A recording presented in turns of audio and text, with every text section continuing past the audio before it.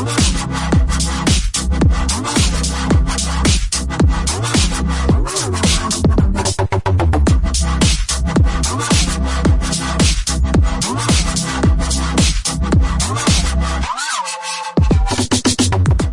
rolling.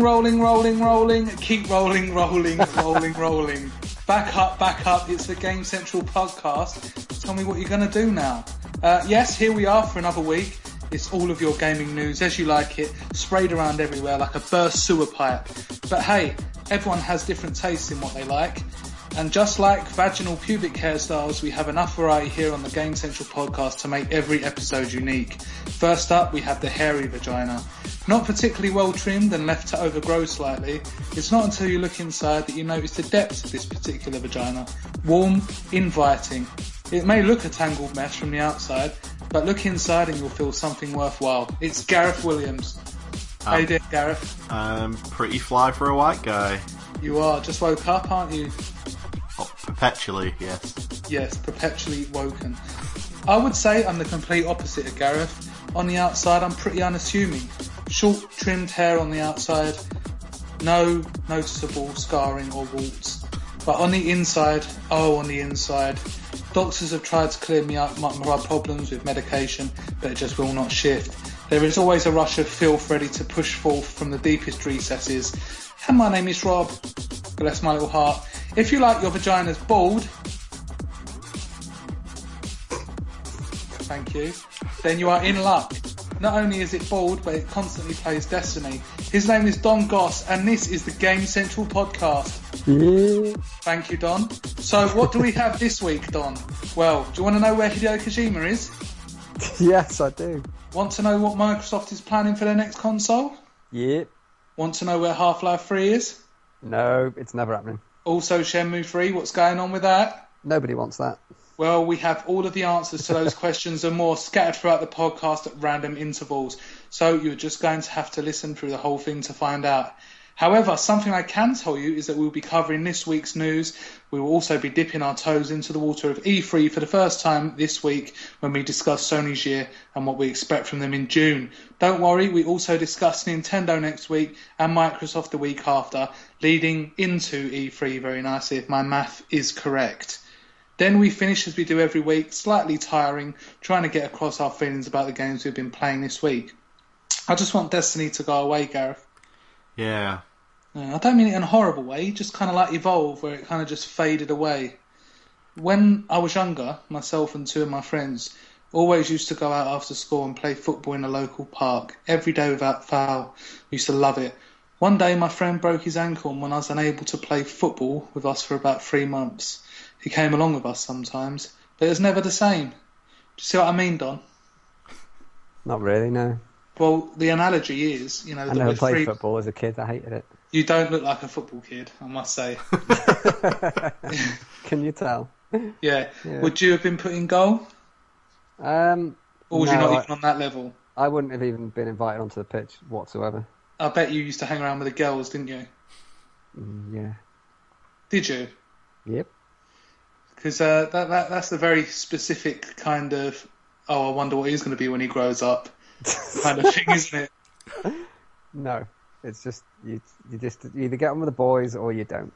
And therefore, if you don't, the only option left open to you is the girls. Unless you're in prison.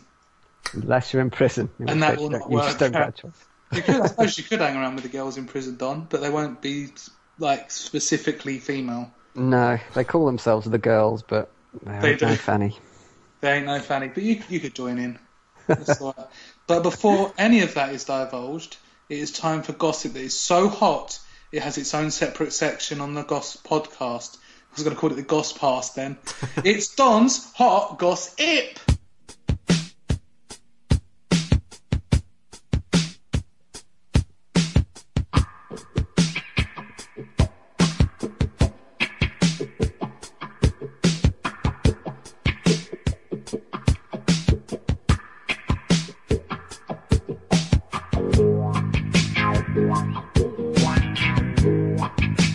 So this week we have Don's Hot Gossip. If you're not familiar with Don's Hot Gossip, or you were just away when he was away, which was pretty strange to have happened, and you've come back. There was no break. You had the Ellery Yip, but last week we had Don's Hot Gossip. It was a bit sort of Hollywoodized, wasn't it? I think you had creative liberties with this actual story. No, it was basically true. Bob was a weirdo on holiday. He mentioned making horror video games. There you go. Okay, Don, but this week, hopefully you've reined it in a little bit, and it's a little bit more personal and a little bit true to what we believe in. Well, it might be. You might be very lucky. Okay, so Here we go. Nintendo. We love Nintendo, don't we? We do. Sure. It's almost as if I only talk about Nintendo and Hideo Kojima on this section of the podcast. Oh I dear. can't imagine why that is. Careful, you T-Rob. Sorry. Don't give it away, Don. Don't give it away. As we know, they're making a new console, and it's a company called the NX. What does NX stand for? Does it stand for Nintendo Experiment? Oh. Is it a little kind of shortened version of Next without the E or the T? Or does it stand for Nintendo Extreme? No. Because actually Nintendo are going after the hardcore with their next console. Nintendo X-rated. Go on, Gareth. That is another definite possibility. What it actually stands for, though, according to this gossip anyway, it's not an X at all. It's a cross. Like they're angry. I get it. Well, like they're well angry. Oh, I bet they are. A bit like bicycle motocross, which is what BMX stood for, of course. Making no sense because motocross does not contain an X. It doesn't. But Nintendo... Yes. Uh-huh. That's really interesting, Don. Thanks for that. Cross. Sorry. I've forgotten what it said for a moment there. Nintendo Cross. It's called Cross for a simple reason. It's a crossover machine. It's a machine which they are, as we know, they've started to hook into mobile lately, and they're going to be releasing a lot of indie games on a kind of pay-what-you-want thing. I think I read somewhere the other day. Like the Humble Bundle things. A bit like the Humble Bundle things. Exactly that, Rob. You are correct. But this crossover machine will intend to help them. It means what they're doing is they're doing a bit of a bit like Microsoft and Windows and Apple and iOS. It's one operating system across multiple devices. So you're going to be able to play your next level Nintendo NX games not only on a console that sits under your telly, but you can also pick up a handheld part of it, bugger off down the park, and you can keep on playing using the NX handheld bit. That's quite a nice story, Don. So it's not going to be like those Android... It's going to be a bit like those Android devices that they had a few years ago that were plugged into the TV. A bit like the Ouya, whatever it was called. Yes, sort of. Yeah. It'll be just like that. So you can... so instead of them having this separation between their mobile games with the DSs and the Wiis for the home, that'll be one system that will have a part of it you can take out. That'll be the DS part. You can take that out around and keep playing the games you play on your NX. Well, that's All absolutely built into fantastic. one code system. You're very welcome. That is a fantastic piece of gossip, I think. And if there's one company that can take an idea that has been shown not to work and carry on investing money in it, even though it's not working, it's Nintendo. It is Nintendo. And they will make it work. Even if they don't. Even if it doesn't work, they will make it work.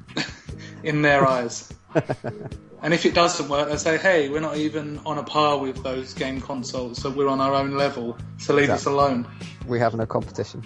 Yeah, we are. Well, thank you for that, Don. That's really sexy. Thank you. Now on with the vanilla news.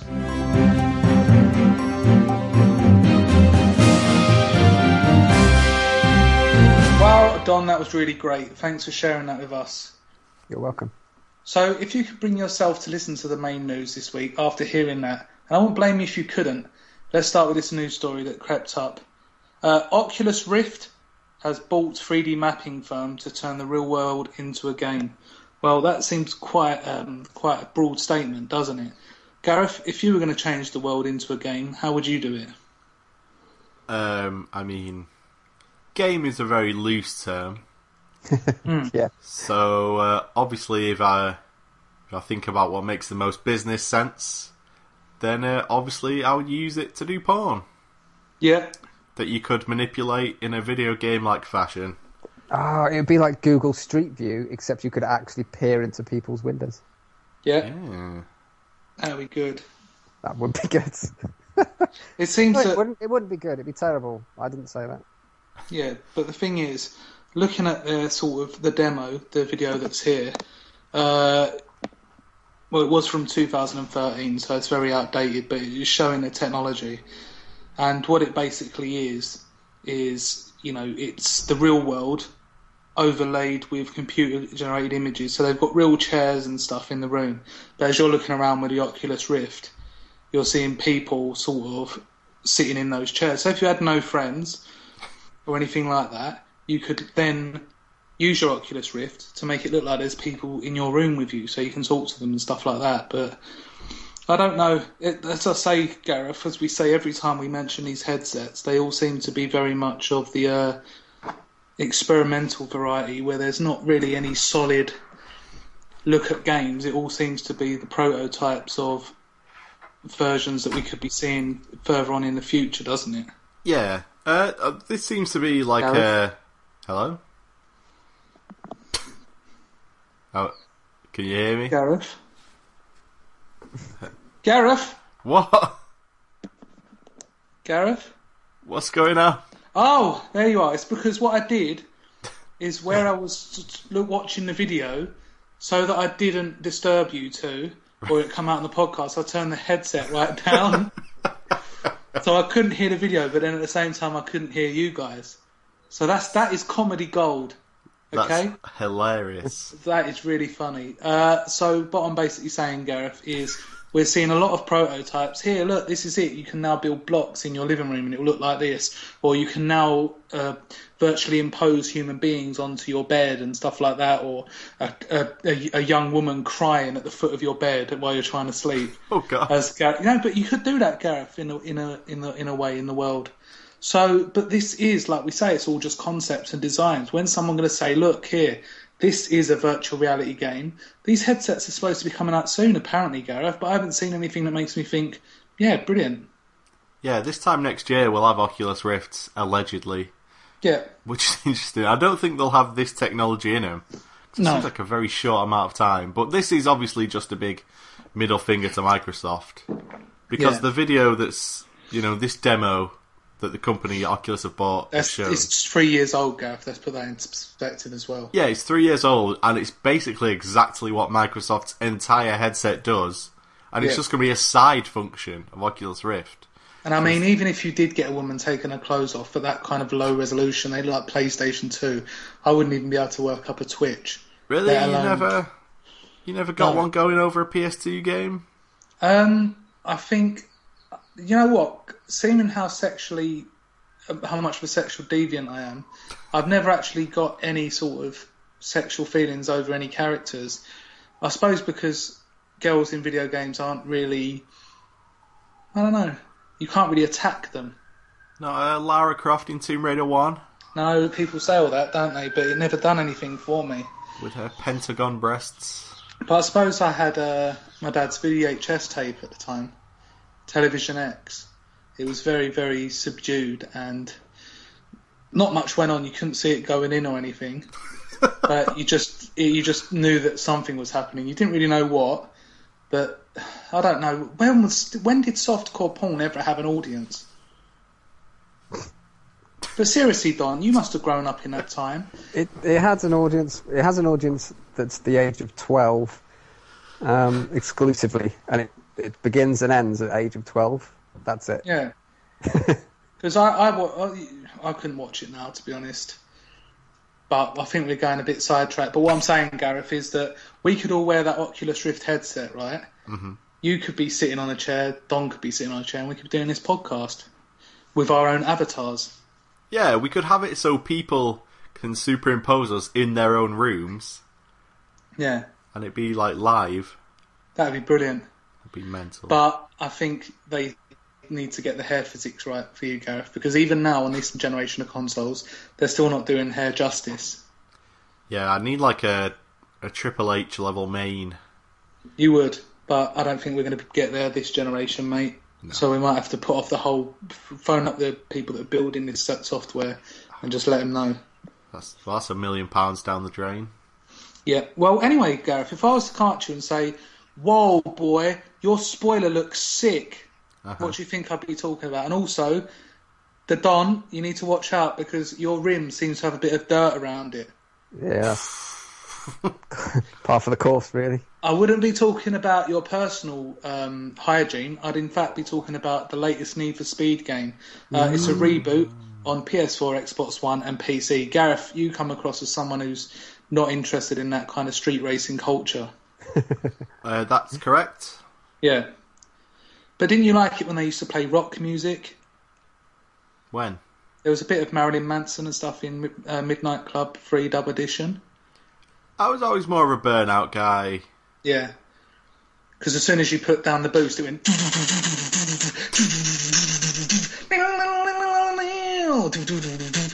that sort of stuff, wasn't it? Sure. Yeah. But Need for Speed, it's kind of strange, actually, in that you couldn't move for this sort of underground street racing culture back in the day with kind of Juiced. Do you remember Juiced? Awful game. Midnight Club. Juiced 2. Project Gotham? Project Goth. No, that wasn't really this street racing scene, was it? Sorry, Gareth. I'm not being rude. A Need for Speed Underground. All of these games were coming out at the same time. There's others that I haven't mentioned yet.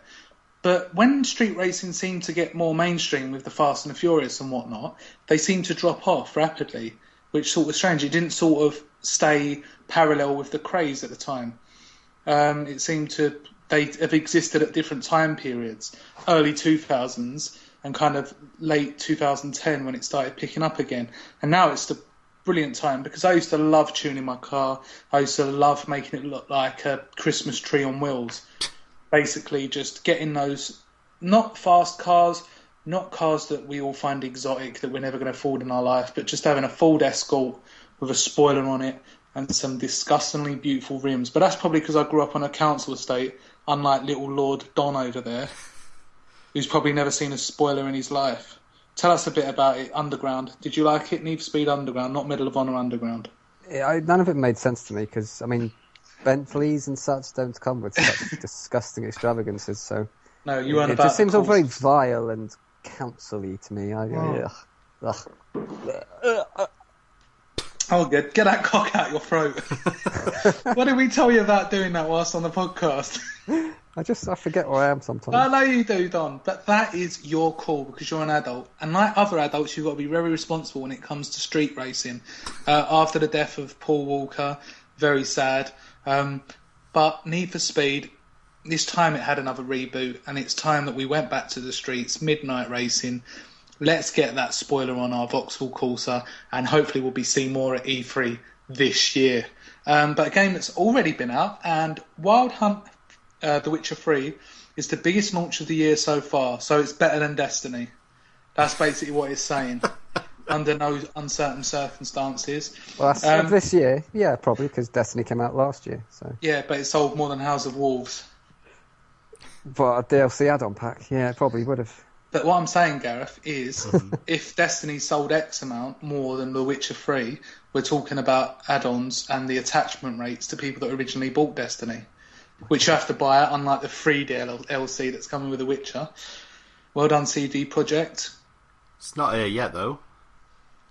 It's not here yet, Gareth, but you don't want it as soon as you've bought the game. There's enough in there without you saying, can we have some DLC packs now? Well, I'm just saying, your chickens haven't hatched yet. Maybe don't More of yours! Oh. Where are your chickens, Gareth? I ate them. Exactly. You couldn't wait for them to hatch. So you broke the bloody eggs over your knee and then suckled it out. But this is not surprising. What have we had this year so far? We were speaking about it the other day when I said to you, come on, what's come out this year that's actually any good? Apart from Hardline. Well done, Gareth. I sense a little bit of cheekiness coming from you there. Well, that's the old best-selling game of the year so far, wasn't it? Tragically. Yeah. Don't be rude. Okay. It had its fans, and Battlefield Hardline was only ever going to be a stopgap before Battlefield 5. We're going to talk about Witcher 3, obviously, a little later in the... Sorry. We're going to speak about The Witcher 3 a little later in the podcast, but thank you, everyone, for buying it. With E3 just around the corner, Advent is being teased by 2K. It's a new science fiction release. I actually think this is going to be Grand Theft Auto 6. Okay? 56? Yeah, 56! It's going to be coming out in 10 years. Or probably more than that. But what are we saying about this, Gareth?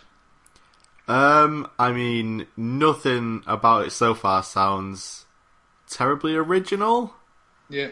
The description I've heard is a futuristic science fiction game with a dystopian twist, which is like every second game that comes out nowadays. But it's got to have a dystopian twist, or everyone would just be getting on all right together. True. You couldn't say... That'd be an interesting twist on games, wouldn't it? It's a bit like the human element. Could dystopian twist be the new human element?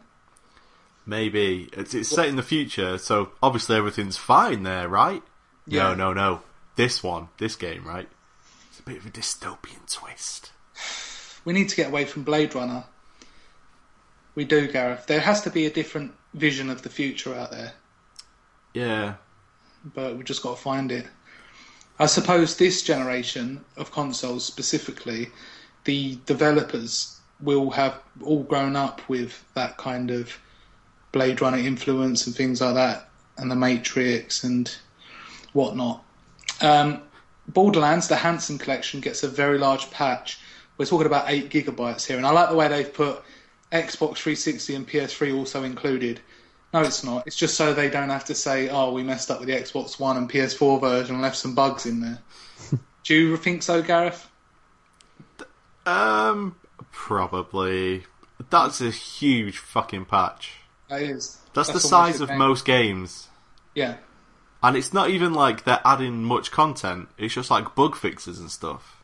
Yeah, and that's a lot of bug fixes. It's not like a new content or a new add-on pack like a House of Wolves, which was about 500 kilobytes. In it done. No. No. Yes. Maybe. Yes. I'm not sure, but probably. Yeah. And 8 gigabytes, like you say, if that's just to fix patches, that's a hell of a lot of patches. Yeah, it's probably just best to wait for the Game of the Year edition of the Handsome Collection. Yeah, which will include... all patches, free on the disc. This is what makes me so reluctant to buy games as soon as they come out, because it's been out a while now, and to read that there's an 8 gigabyte patch, you just think to yourself, oh, are we safe anymore? And it's like The Witcher 3, I had to jump in, I had to take the risk because it was getting such great reviews. But it really is a minefield out there. Witcher 3 is getting patched a lot on PC as well. Those patches will be coming to consoles, I bet. So hopefully, that's to look forward to. Right, the new Humble Bundle, the new Humble Bundle includes a lineup of Nintendo 3DS and Wii U games. This hasn't really been done on consoles before, but you little PC guys, you generally have quite a few little Humble Bundles going on where you can pick up games for a pittance. Yeah, we're right smug twats about it as well. Yeah. So, if you want to pay £10 or more, who's going to pay more than £10 though, Gareth? Do they sometimes get people paying more? Yeah, people are quite generous. Strange, isn't it? It kind of is. So if you pay more than the average price, you get the full Ollie Ollie and the first episode of Moon Chronicles, in addition to Stealth Inc. 2 and SteamWorld Dig. So hopefully it'll be quite nice, won't it? I mean, they seem to be sort of more arcade-style games, but I don't think the Xbox One has enough of a library to be able to add something similar. Maybe on the Xbox 360, but it's just putting games together that may not have sold well, or they've already sold and the people that originally bought them have bought them and there's not really a market out there. Just bundle them with a few other games. Do it. It's for charity, isn't it? Yeah, quite a lot of the money goes towards charity. And you can actually select which portion of your money goes to charity. So if you want your whole £10 to go to charity, then that's fine, you can do that. This sounds like a future that we can all be a part of, doesn't it? This doesn't sound dystopian at all. Not yet. So Gareth, tell what's going on. It all starts off quite nice, doesn't it? Oh, machines. Oh, that's quite nice. And then before you know it, bang, Skynet, bang, nukes, bang, Terminators. So what Gareth is basically saying is, if you support charities and give money to charities, Skynet will take over the internet. Word for word, that's what I said. Fantastic. Resident Evil 0 remake announced for early 2016 launch. Is this getting a bit out of hand now, Don? I know you haven't read the news stories, but looking at all these remakes that are being thrown about everywhere. It's getting no more out of hand that's than a it bit was. loud, isn't it, Gareth? Are you holding the tablet up to your face or something? No. I haven't moved for the last 10 minutes. It just seemed very, very, very violent. No. This is no more out of hand than it was the last 4 or 5 times we've said that this has been getting out of hand. Yeah. But it's not like it's just, do anything about it. It's not going to stop, is it? It's not going to stop. There's such a history now of video games that can be remade for a relatively low cost, and they know there's a massive portion of people out there who haven't played it or who still have interest in it or will collect it again in high definition or whatever. They're just going to keep on doing it. So it's not a great game. Sorry? It's not a great game, but having said that, it's probably the only Resident Evil that most people would not have played because it was an exclusive of the GameCube. It was, and I played it. I've got it. It was quite good. I quite liked it. The only thing I didn't like about it was the same thing I don't like about any Resident Evil game, and that is I still don't understand what the fucking story is with Wesker and Umbrella and the labs and the other people. There's like, what is the actual chronological story of Resident Evil? I want to know. Resident Evil 0. No. Resident Evil 1. Yeah. Resident Evil 2, but Resident Evil 3 overlaps it. Yes. What about Code Veronica X? Code Veronica X is after Resident Evil 3, when she's looking for Chris. So it's not Resident Evil 4? It was supposed to be Resident Evil 4 originally, but Sony said that they wanted... you know when you're trying to go into your brain, but there's a bit that's locked off because it's either been too long since you've been speaking about it. That's like trying to decipher all the notebooks and diaries and bits of information you find in all the Resident Evil games and putting them into some sort of sense so you can have a massive, comprehensive narrative of the story of Resident Evil and Umbrella and Wesker and all the rest of it. They just don't know where it's going, do they? It just makes no sense, and it annoyed me. That's the only thing that annoys me about all the games. But other than that, I've quite enjoyed them all. Well, if they could come out with a plan, and this is what I'm hoping from Capcom at E3, if they need to come out with a plan of where Resident Evil's headed, not where it's been. Yeah. Because I think, like myself, I'm a big fan of the series. Resident Evil 4 in particular, Resident Evil 5. Resident Evil 5, it was treated with a lot of disdain when it was released, but I think since Resident Evil 6 has been released, people look back and go, you know what, Resident Evil 5 wasn't actually that bad. Well, if they're going to do this, then do the whole thing. Don't just do bits and pieces, piecemeal, here and there, as and when you feel like, releasing the old games in dribs and drabs. They're maybe not even doing all of the, maybe they won't do Nemesis. But they won't. They've done 1 and 0, and it's like, Nemesis will get missed out, and it's like, just do them all, or don't bother. And also, this 0 remake will be the same as the remake they did for the original Resident Evil remake. Yeah, I mean, it doesn't look that much more impressive than the GameCube version. It looked to my eyes, it looks basically exactly the same on PS4 as it does on the GameCube.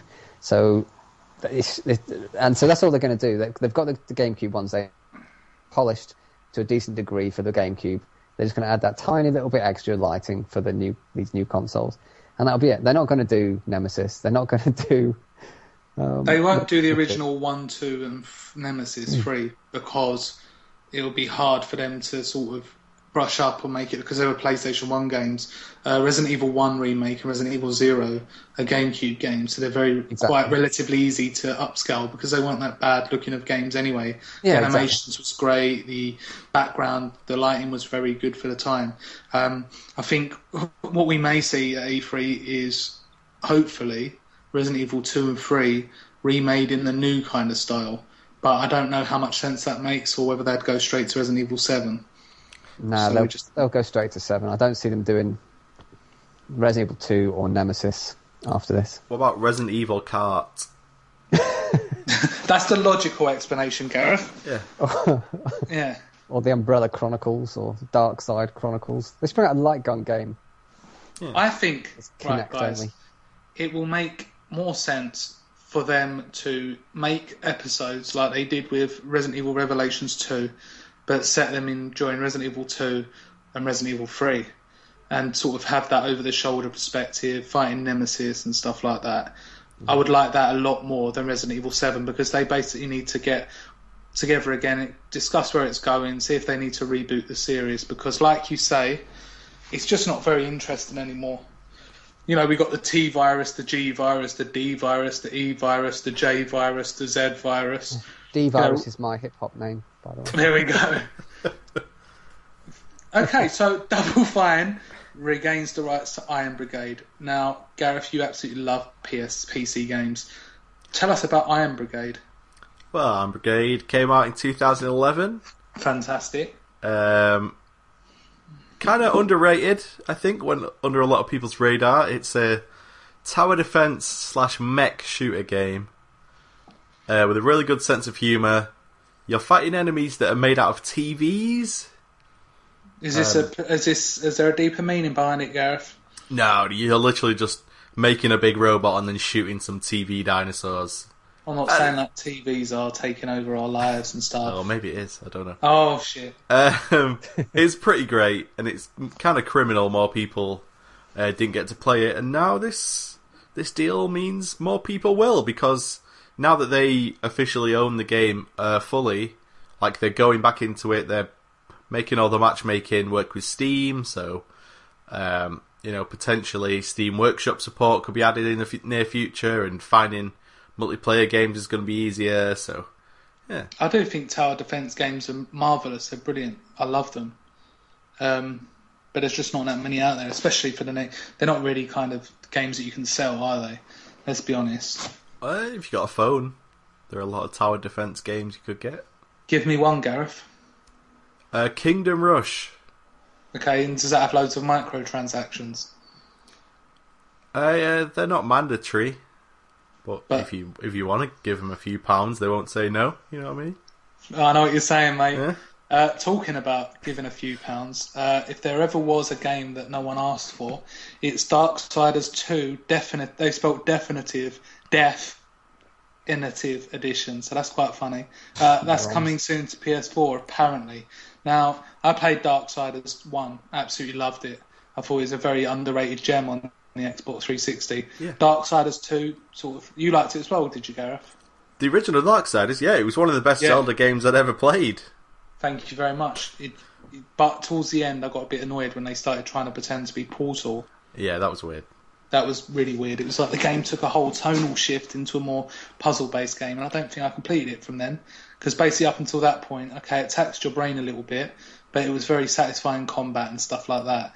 And then it kind of asked you to start using your brain. I was like, whoa, I didn't sign up for this. See you later. It was so unashamed with it as well. It was like, here's the portal gun. Just, you know what this is. Just go ahead. Yeah, it was like, what the fuck? I was like, I didn't play Portal for this very reason. The fact that you've just slammed it on towards the end doesn't make me want to play it anymore. But Darksiders 2, it was a game that I played briefly, but it strayed so far away from the original game, sort of the setup of it and the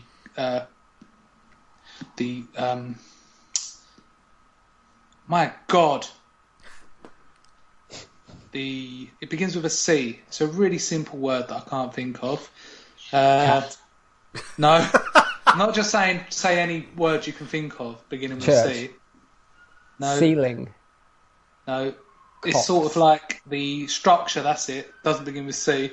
Structures of the game were just based so loosely. And even then, even if Darksiders 1 Definitive Edition was released, even though I love the game, I still wouldn't be interested in it. So that just seems like a bit of a weird one. Do you know what I'd be interested in? Fucking Darksiders 3.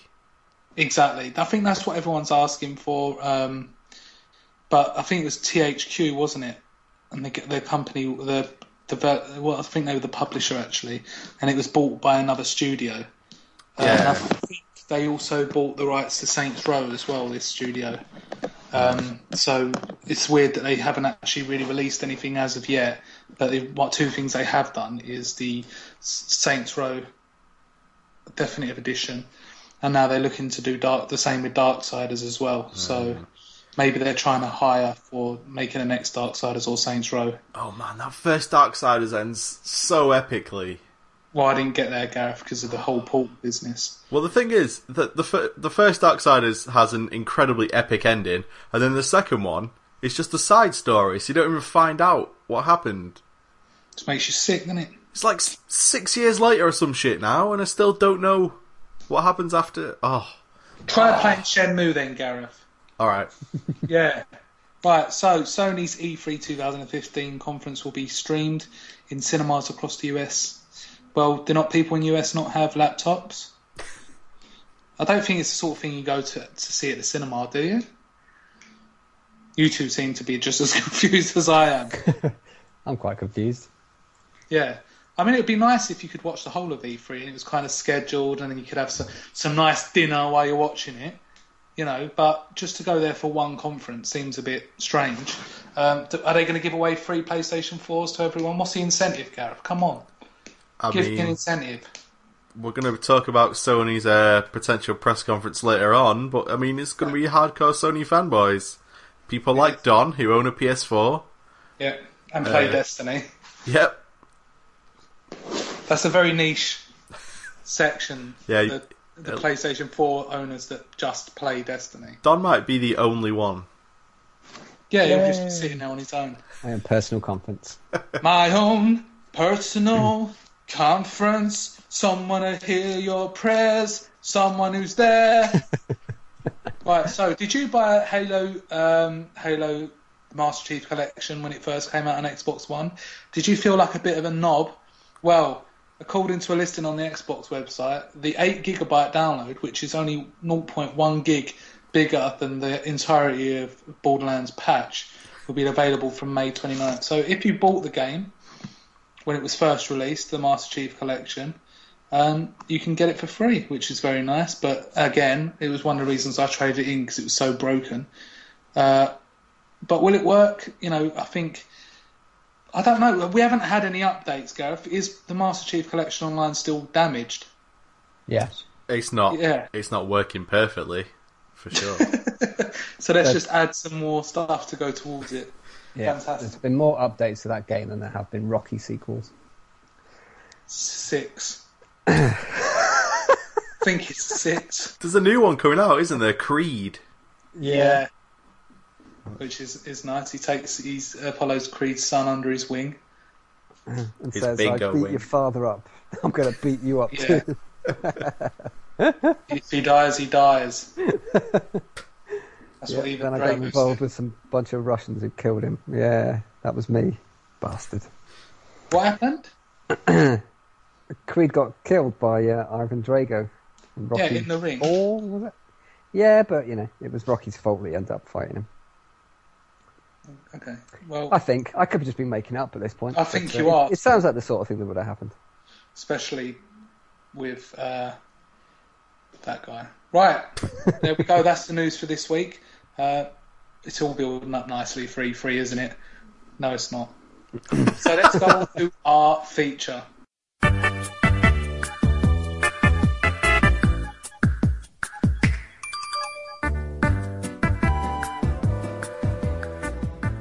Hello everybody, it's time for your weekly video game music section with me, Gareth. This song came out last week. I would have played it last week, but I just fancied a bit more Hotline Miami 2. This is actually a new track by Nobuo Uematsu, obviously the famous composer of all the music behind Final Fantasy series and other games as well as those. But this is a new track by him, and it's the theme for Heavensward, the expansion for Final Fantasy XIV in the MMO. The track is called... What's it called? I had it. Let me look at it. Dragon Song. And it's sort of... It's not quite as sort of composy as you're probably expecting. It sounds a bit more almost like a pop song because there are lyrics and there is some singing, but it still maintains that sort of grandeur and epicness that the Final Fantasy soundtracks are very well known for. So, this is from Final Fantasy XIV Heavensward, which is the expansion. It's by Nobuo Uematsu, and the song is called Dragon Song.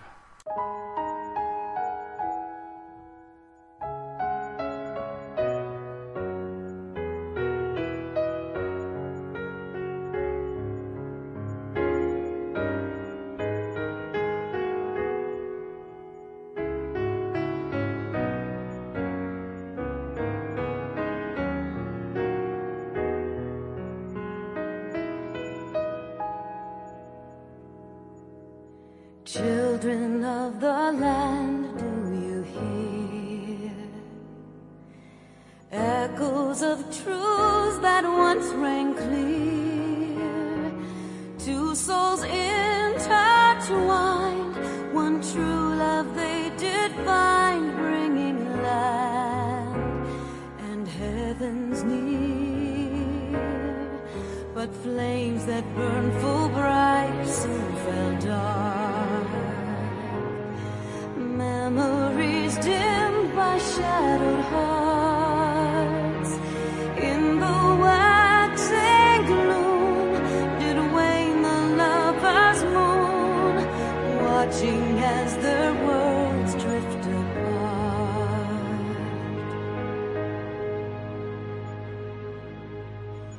One soul's cry, a passion welling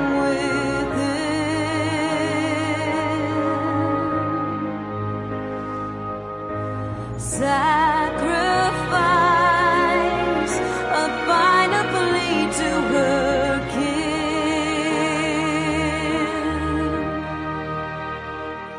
Yet this bond of hope by treachery was broke, scattering her words to the wind.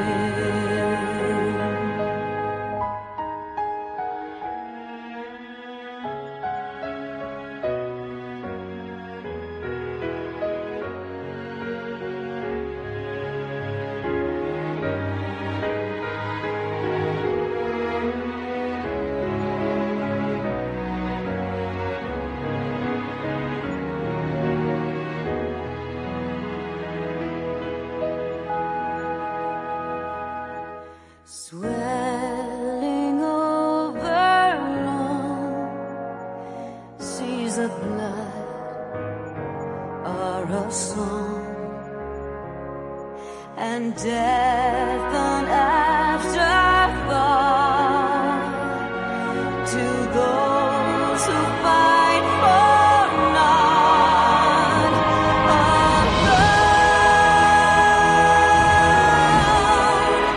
Lying empty,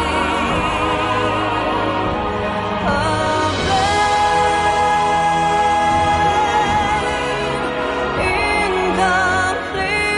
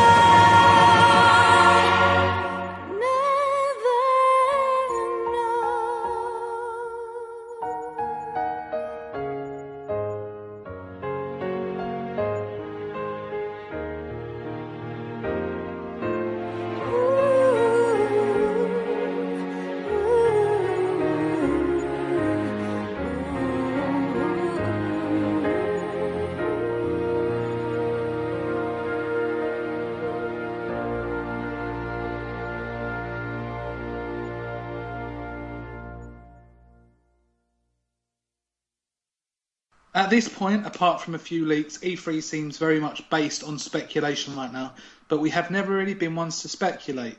We're not going to sit here and argue about the chances of Shenmue 3 or Half-Life 3 being announced. We're here to talk about cold, hard facts. What has Sony's PlayStation year been like up until now? Where is it headed?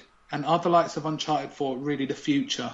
How would we know? But let's analyse the facts. So Gareth, Don, PlayStation, how has this year been? Let's start with you, Gareth. What is your image of PlayStation right now? I kind of look at it as a bit of a failed year for Sony. They had everything going for them after last year. Their last press conference was just games. And then over the past year, you could count the number of exclusive games that have come out on less than one hand.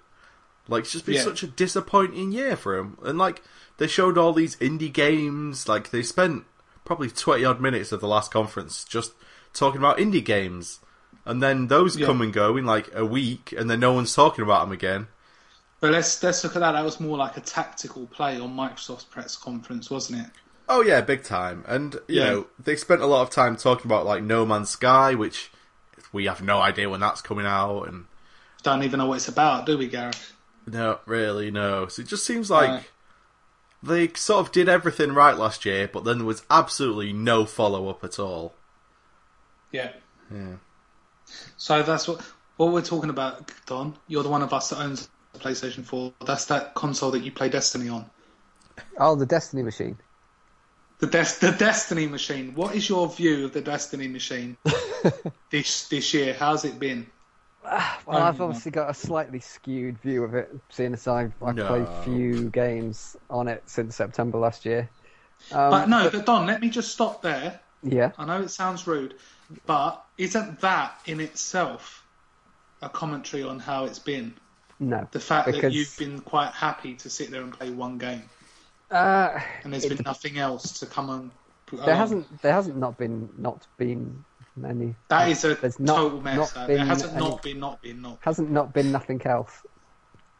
Because there have been other games, Bloodborne as a case in point, game which I own and have played. I just haven't played more of it because I'll keep on playing Destiny, mainly because the way my time has worked itself out over the last 7 or 8 months. But that's not, there's that. I know The Witcher has only just come out. It has been quite slow in terms of the games that are coming out. I guess you would maybe presume there'd be a few more original IPs out by this time, or at least exclusive IPs out at this time. Yeah. Why is that? I have no freaking idea. It's a bit of a strange one. It's the same. Seems to be the same across the whole industry, though. There's not much new happening, and if there is, it's not happening very fast. It's happening very slowly. Yeah. Although we have had about 400 racing car games, so maybe that's where everything was happening. But this is the thing. It seems that it's set up for one company, be that Nintendo, Microsoft, or PlayStation, to do something special to really take it to the other. But no one seems to have that sort of ace up their sleeve to do it. And I think for me, this generation seems to have started with an absolute crawl for all of the companies. I think it's just starting to pick up. But it seems that it isn't a case of who is best, but who is the least worse, if that makes sense. Mm-hmm. No one is totally out there in the lead with great software, and there's an argument to make for each console of why it's the best, and everyone is valid in their own judgments.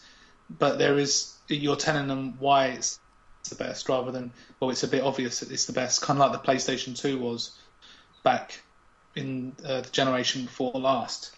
But what has Sony done to push the console ahead? Is it even possible nowadays to impress gamers, or to give them something this generation that's going to make them go, whoa? I think we're past the stage of we're able to have our mind blown by companies. If we look at what they've had this year, we've had the Order 1886, Drive Club, and Bloodborne. These are exclusives, and apart from Bloodborne, it's very hard to get excited, isn't it? And I'm not talking as a fanboy of Xbox. I love gaming, and I've owned most of the consoles regardless of brand. And believe me, if there was a game on the PlayStation 4 that I needed to play, I would have begged, stealed, and borrowed to get one. I had one at launch, but after playing Shadowfall Killzone, I just lost all enthusiasm, and I sold it. And I said, if I need to get a PlayStation at some point in the future, if there's a reason, then I will get one. It doesn't matter. But what do they have to do this year, Gareth, Don, at E3? We've got the likes of Street Fighter 5, Uncharted 4, Ratchet and Clank. They're big exclusives. Yeah, but they're all, again, sequels. Yeah. And they're going to be very similar to the previous games, because they can't stray too far from the originals, otherwise they'll alienate the original fan base. I mean, they do have games like Until Dawn finally coming out. I think this has been one of the biggest problems, is it's taken them a lot longer to get games out than they maybe anticipated, or than they claimed, at least. So, I mean, things like Drive Club, they've come out, but it obviously wasn't ready, and they still haven't released the PS Plus version, which they promised at launch. At launch, yeah, for free. So that still doesn't exist. Why? God knows. I don't know why. There can't be that many people playing Drive Club, but it can't handle a few more PS Plus people. If people really wanted it by now, they would have paid the 20 quid that you can pick it up for nowadays. Yeah. So I don't know what they're waiting for on that front. But Until Dawn looks really interesting. But I don't know of any other new. Well, there's new Hellblade, which is by the makers of Devil May Cry and Enslaved Ninja Theory. Yeah. Well, there was supposed to be. Is it called Deep Down? That was another game they showcased. That again, that's another one that looked really, really interesting. But that has kind of vanished.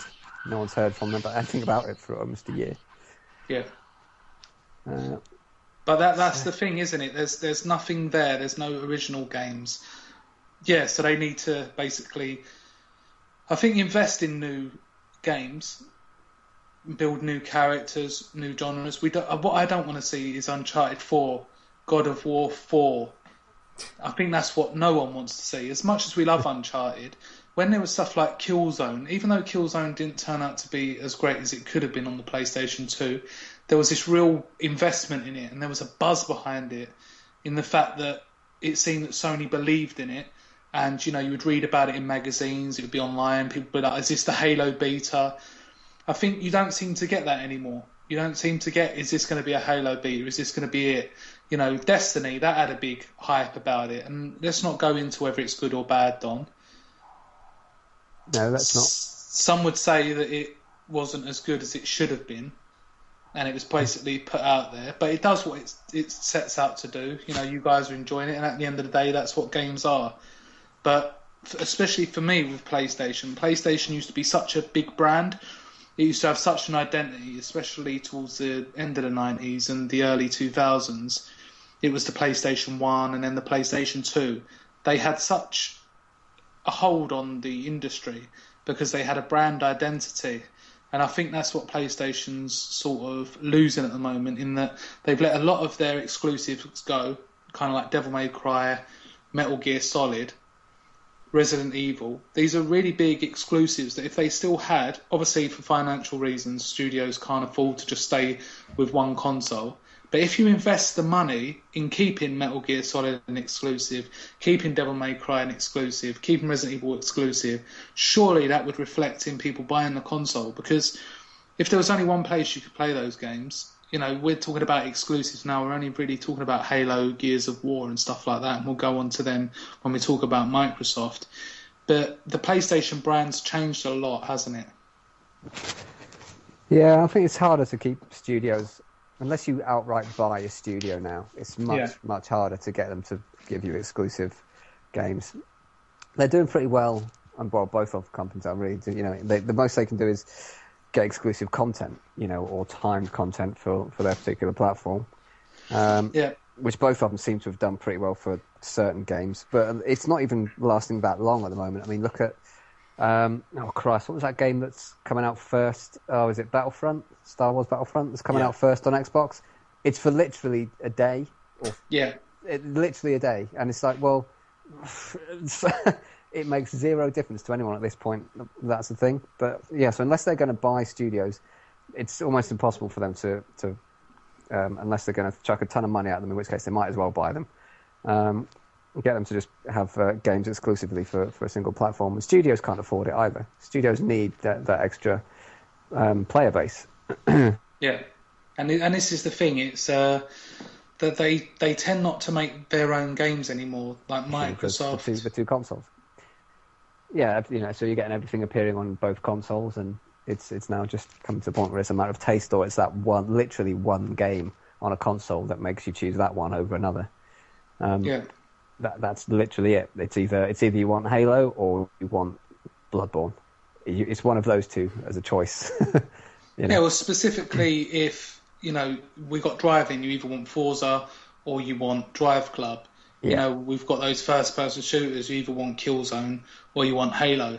So they've got their brands where they sort of clash head-on, where they seem to be battling, but no one's taken that sideways. And I think with the likes of Ratchet and Clank, this could be a kind of sideway in, because they need to focus on their strengths, whereas the Xbox never really had very many good platformers. And I think if they started to invest in the likes of Jak and Daxter again, Ratchet and Clank, I love those games, and I still play them now on the PS Vita, which is a criminally underrated handheld, as we all know. But it seems that stuff like that has really got neglected, especially last generation.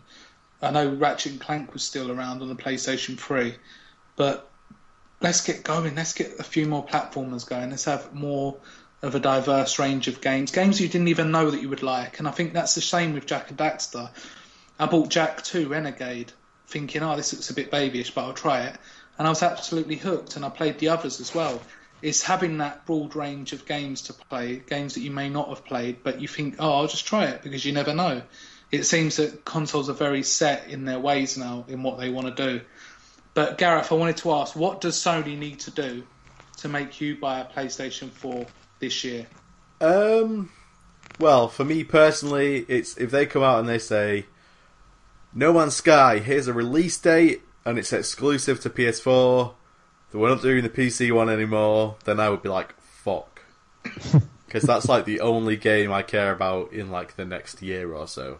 Yeah. I think that would go a long way as well. If they came out and maybe gave a release date for the PS4 version and just didn't mention PC for a couple weeks, that would get a lot of people's attention, maybe get a few people's backs up as well. But in a good way. People's backs up in a good way.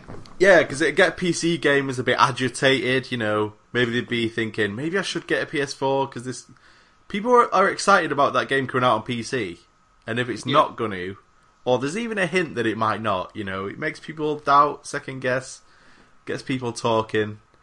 For me, that's going to be another focal point for Sony in this press conference. And we've not heard any details about that game for a long time, so potentially they've been saving it all up for this. Hopefully they'll give us a bit of a walkthrough as well and show us what it's actually about and what you can do and why you're there, rather than these concept videos that are very abstract. They are very abstract. I like that, though. I like you can't just play an abstract game, Gareth, for 50 hours and then just go, I don't know what's going on, but something about my nan's dog. It's not going to brush. And, for you guys, like you said, last year they were talking very heavily about being invested in the indie scene, which I think was a quick knee-jerk response to Microsoft, and people saying, Microsoft conference wasn't really talking about indie developers. PS4 kind of put it together overnight, as saying, look at us. This year they've really got to kind of stick to what they're saying rather than just baseless promises and abstract gaming ideas.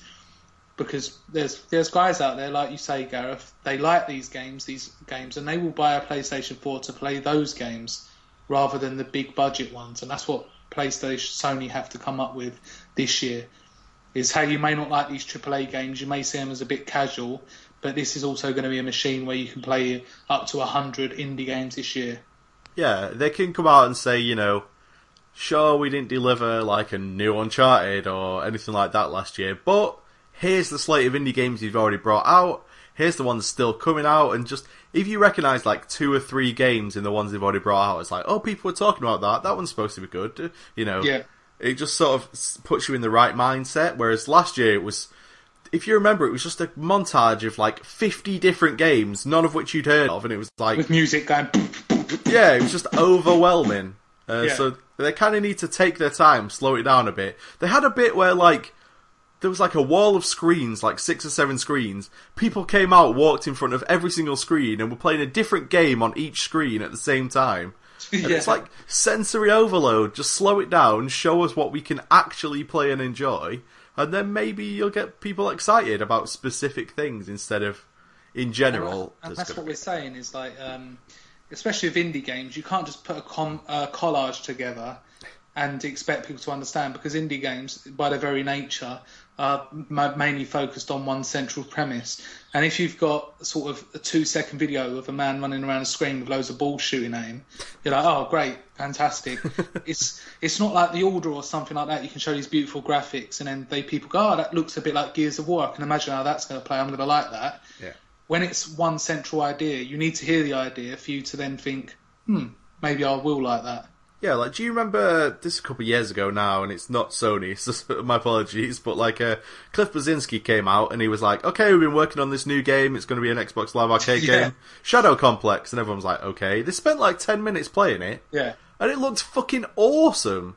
It was like a Metroid-style game, but in new graphics, and the shooting was really cool, and like, if that had just been 2 seconds of a press conference montage, like, guy running to the side, shooting things, you'd be like, I don't give a fuck. Because they spent that little bit of extra time on it, you were looking forward to it. When it finally came out, you're at a point where you're like, oh shit, that's finally out, yes!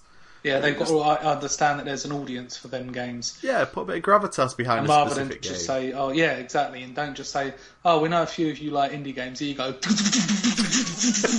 Now on to something else. Yeah.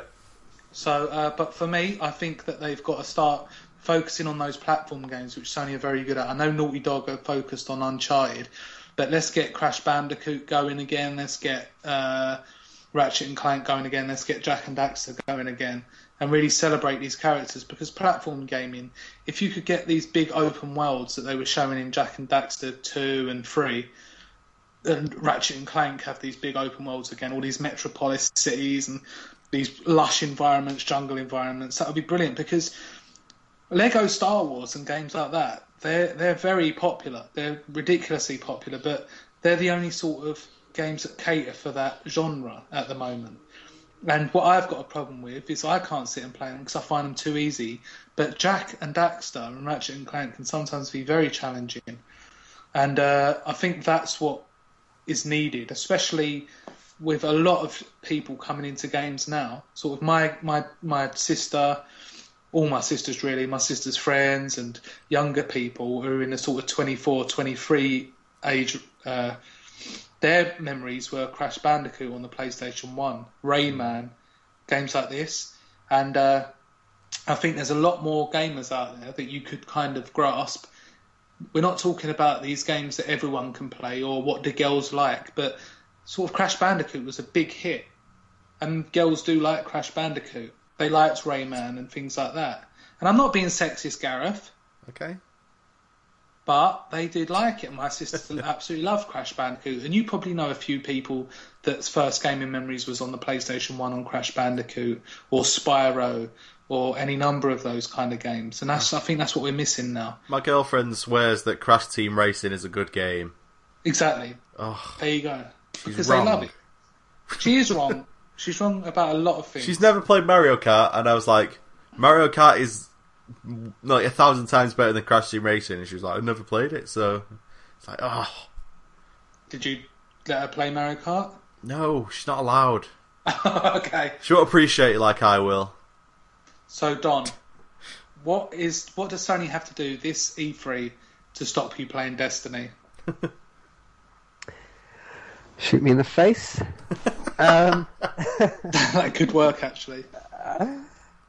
They don't have to do anything. I just have to move on of my own accord because I have plenty of games I need to play. I've got Far Cry 4. I've got Bloodborne. Yeah, but what do they have to do? They don't need to do anything. No, they do really.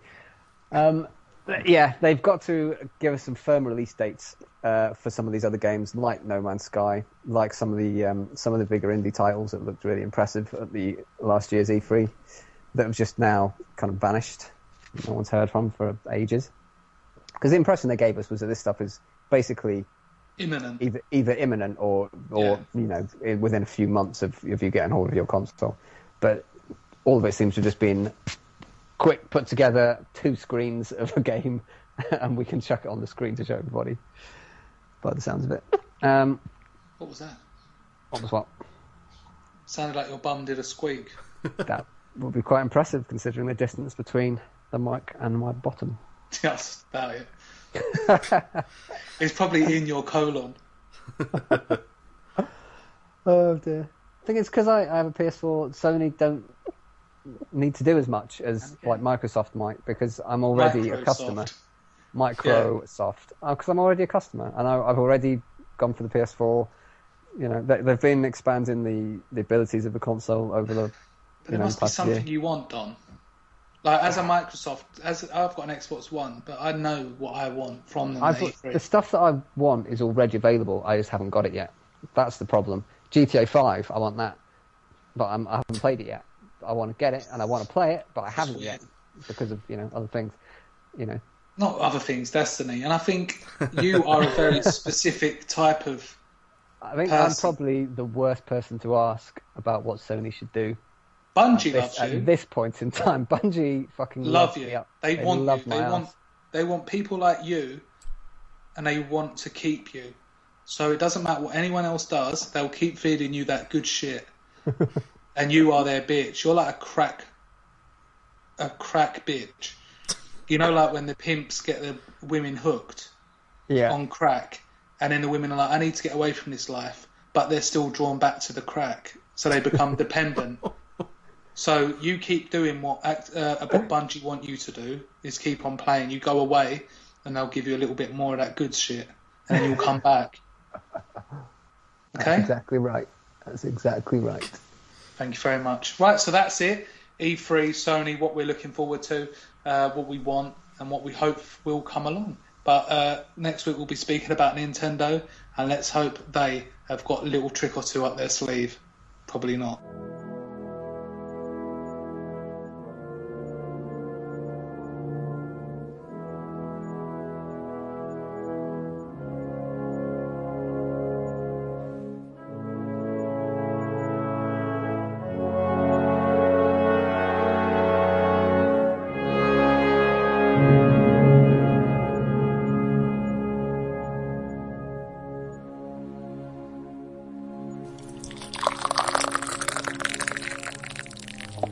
Tea for Two is an exclusive docudrama set in a hip Mayfair tea room.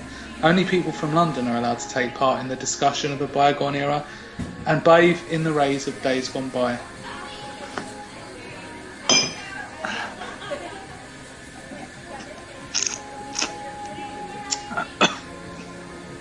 Hi Don.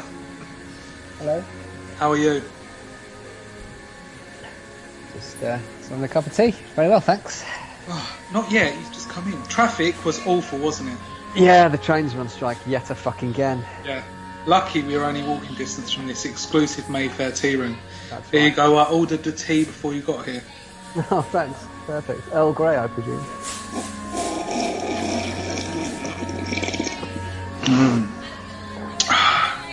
Don, do you remember when sweets used to be wrapped in foil? No. You do, don't you? No, I'm talking Foil? about Milky Bars. They had yes. they had the paper outside, but then on Yeah. the inside the actual Kit chocolate Kats, Milky Bars. exactly same as with Kit Kats. What's the big idea, Don? Where's that all gone? I presume it was to do with hygiene, whereas now no one gives a shit, so they dumped it. So what was so hygienic about it? Because sometimes you'd go into a sweet shop, and because they've been quite rough with the Kit Kats, the sort of edge of the foil had been come away. It had been torn away a little bit, hadn't it? And then you wouldn't want to touch that one for fear of contamination. Yeah, or But it was always fun to kind of smooth out the tin foil over the shape of the chocolate, and you get like the name of it printed through on the tin foil and stuff like that. That was the best part of it, to be honest. That and you could slide your fingernail down the middle of a Kit Kat and then break it open. That was fun. Sounds quite erotic, actually, when you say it like that. It was a little bit. Yeah. But I just don't know what's happened. I was looking at all the sweets the other day, and maybe it was more expensive because foil is quite expensive, isn't it? It's like tin, it's a metal, so Yep. And I suppose it's a lot easier just to do a normal packet. Put one piece down, the next piece gets popped on top and glued together at both ends. There you go. It's you've got a packet. And for our sort of younger listeners, I'm not talking about Yorkies where you've kind of got that shiny foil on the inside. Yeah, we're talking about actual foil, aren't we, Don? Yep, actual tin foil wrapping up around your sweets. People did say that it was to discourage drug addicts because when they were burning the heroin and stuff, they used to buy a cheap Kit Kat or a cheap Milky Bar. They used to be about 25, 35p back then. Not talking about the 70 odd p they are now. And they used to use the foil in there to burn the crack and stuff like that. I don't know how it's done before they inject it.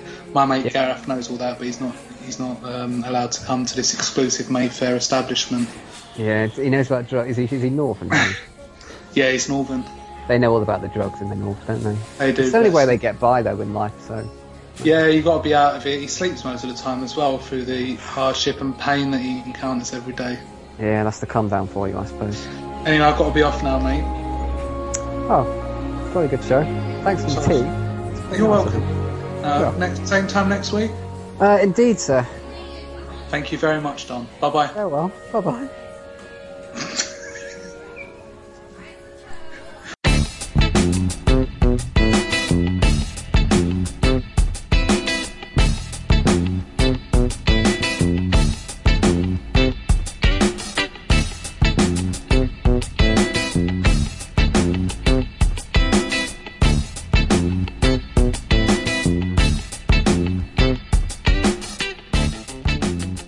So, what have we been playing? Like anyone in this world, we like to play games. Don's been playing Destiny. Just get out of the way now. Don, how's House of Wolves, mate? Is it any good? How are the space elves? The space elves are marvellous, thanks. They're living in their little space hutches. Fantastic. Which is where space elves live. And drinking their space elf wine. What me and Gareth really want to know, obviously, is we're also invested in the story behind Destiny. Obviously. House of Wolves. What have we learnt that's new about the story that is Destiny? House of Wolves DLC is very much an add-on rather than an expansion. Really? Add-on. In the sense of when it comes to story, yes, it's a kind of side story rather than a continuation of the grander story of Destiny. What is the grander story of Destiny? The grander story of Destiny is the darkness versus the Traveller, and when the fuck is that all going to kick off? Because that was the whole point of us buying the game in the goddamn first place, Bungie, and nothing has happened with the fucking Traveller. He never even moved for the entire game. What the hell? That's what the original story was about. But House of Wolves is a side quest that was picked up from one of the, I was going to say main characters, but that would be a lie. Because the Queen gets introduced into the main Destiny story at a point where you think you're about a tenth of the way through the game, and you go, oh cool, there's this other race we've gone out to now. They've clearly shown there's some hostility between them and the humans.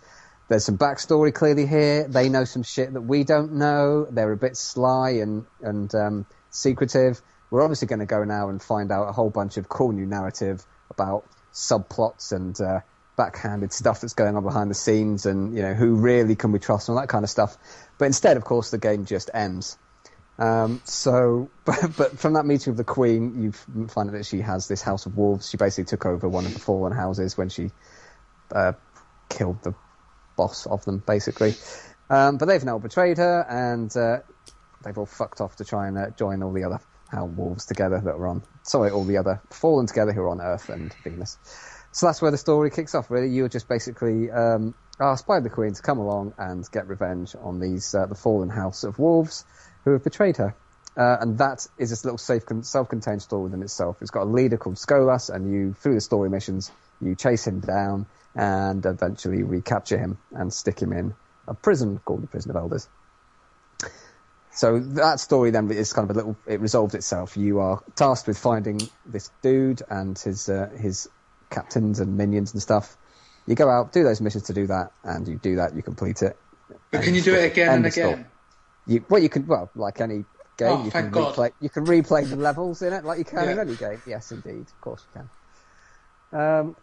So that's kind of that. But as a piece of self-contained story, it works. It goes through some repeated environments, as you'd be surprised to hear, really? And through some newer environments, which are actually some of the better environments, the stuff they've added on onto it because they make them a little bit more interesting. They've got platformy sections in FPS. Yes, platformy sections in FPS, and they're a bit, they look fucking good as well. I don't want to give too much away if you haven't played it, but. You go to a certain area of the game you may not be expected to go to, and everyone goes, "Ooh, look where we are! It's amazing." So that's the story side of it. The rest of the actual DLC stuff expands on it with new gear, new weapons, a new light level or level cap, whatever you want to call it, and bounty quests, and an end game section called Prison of Elders, which has replaced the raid because there is no actual raid per se in the House of Wolves. Exactly. And what about the guns, Don? The guns are nice. But some of the new guns and the new armor especially, is particularly cool. All the new guns are there's new. The same as they did with the Dark Below DLC. There's new Vanguard and new faction weapons for all the vendors. There's new legendary weapons that are just from the Reef, from the Queen, and there's a whole bunch of other ones that you can only get through doing a certain PvP special section called the Trials of Osiris, which is a weekly event that begins on Friday and ends on Monday night. I have a question. Yes. Can you, with 100% accuracy, tell us how many types of currency are currently in Destiny? I could attempt to add them up for you. Go on. There's just a really quick guess, approximately 10. That's a lot. And at the moment, what they've done to deal with that, because they've realised they fucked up with that, especially by adding specific materials that only apply to certain items that are only available in the Crota raid, for example. So take over the fact you're going to end up with this stuff, therefore being useless after a while. They've now added it so you can exchange any material or currency item for other material or currency items that you do actually need for other parts of the game. But that's not helping. It helps in that you can actually get rid of the stuff you don't need and exchange it for stuff that you can actually now use. Why did they just add more currencies that you can just exchange the old currencies for? Why not just keep the old currencies? Well, the exchangeable stuff is the stuff that they've added is specific to. I'm trying to think when you say currency, what currencies they've actually added. What they've actually added are armor cores and weapon cores, which are actually not so much currencies as they are items you just are only available to trade with this one dude who gives you a certain item each week. So it's kind of like a weekly thing. You can get one of these items, like a weapon core and an armor core. You can win one each week, and each week this guy called Varix, who's one of the fallen dudes who now owns a shop, he will trade that for you one each week for a particular piece of armor, which again changes every single week. So if you earn it that week, you can then exchange it for a particular piece of armor that he will have for you, which is the new level cap armor as well. Okay. You can also ascend one piece of it's not currency, but it's a material which has been essential and really much needed, was I think called etheric light they've added, which means you can now ascend any piece of legendary armor from any time in the game to the maximum level cap just by adding one of these etheric light items, and it will take it straight up. So there's none of this fucking upgrading the thing again and again, and there's no everybody trying to get the exact same pieces of armor from one place because that's the only max level armor. You can have whatever armor you want. You can max out, different helmets and whatever based on whatever you want. So you can all look different finally. And it doesn't matter that you haven't done a raid to get the max armor because you can ascend your other armor to max level and be able to participate in the Prison of Elders max level 35 game at the end. Yeah, so they've kind of done the best of a bad job, really, in terms of all the exchange currencies and stuff. They've had to find a way to not just remove stuff, because then people who are coming new to the game or have had the game for a short amount of time would end up with stuff that they couldn't do anything with, or it would suddenly ruin the game for those people. So they've had to do what they can to make sure those people can still play the game, as well as sort out the slight mess they made with having too many bits of currency that were only applicable to a few items of gear in the first place. And they've done that pretty much as well as could be done, to be honest. There was no other way of treating it. But at least we can actually do something with it all now. So there's two kind of main game activities that came with it. It's Prison of Elders, which is the replacement for the raid.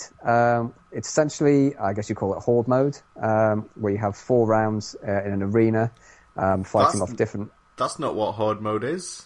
Is it not? I've no idea what you would call horde mode, but... Horde mode is basically the everyday part of Destiny, where you start shooting and then wave after wave of enemy come after you until they all fall down dead.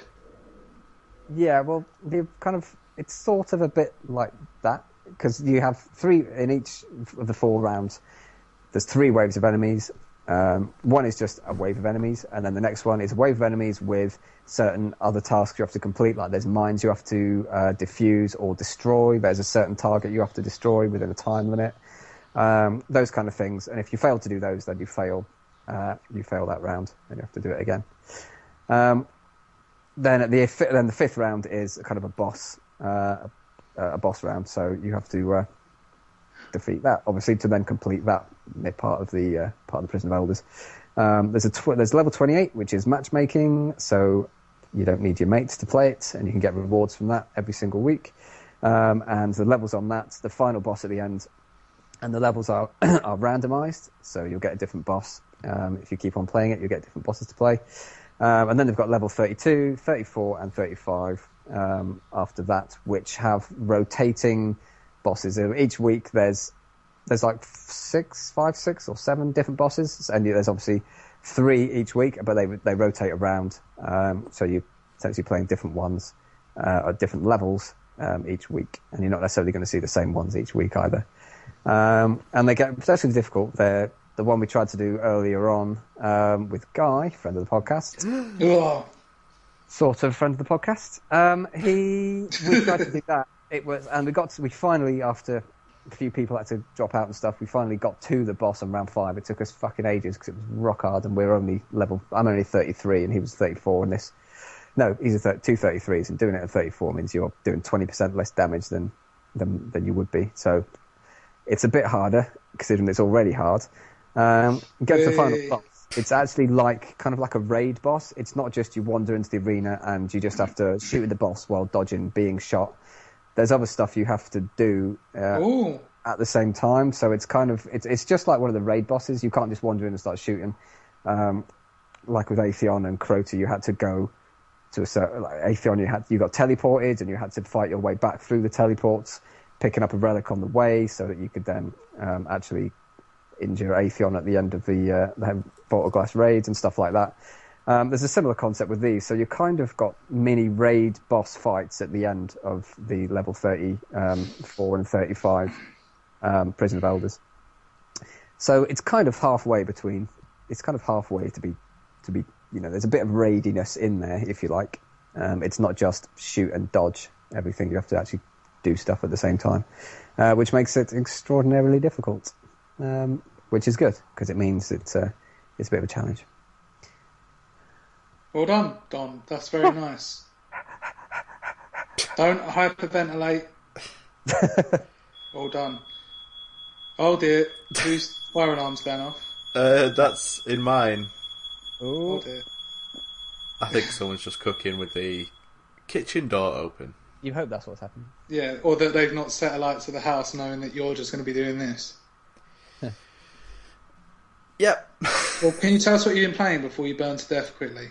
This week I've played Octodad, Dadley's Catch. There you go. Yay. Someone was dressed up like that at Comic-Con. Really? An idiot. Yeah. Were they keep falling over and bumping into... Oh, he's doing that wacky walk.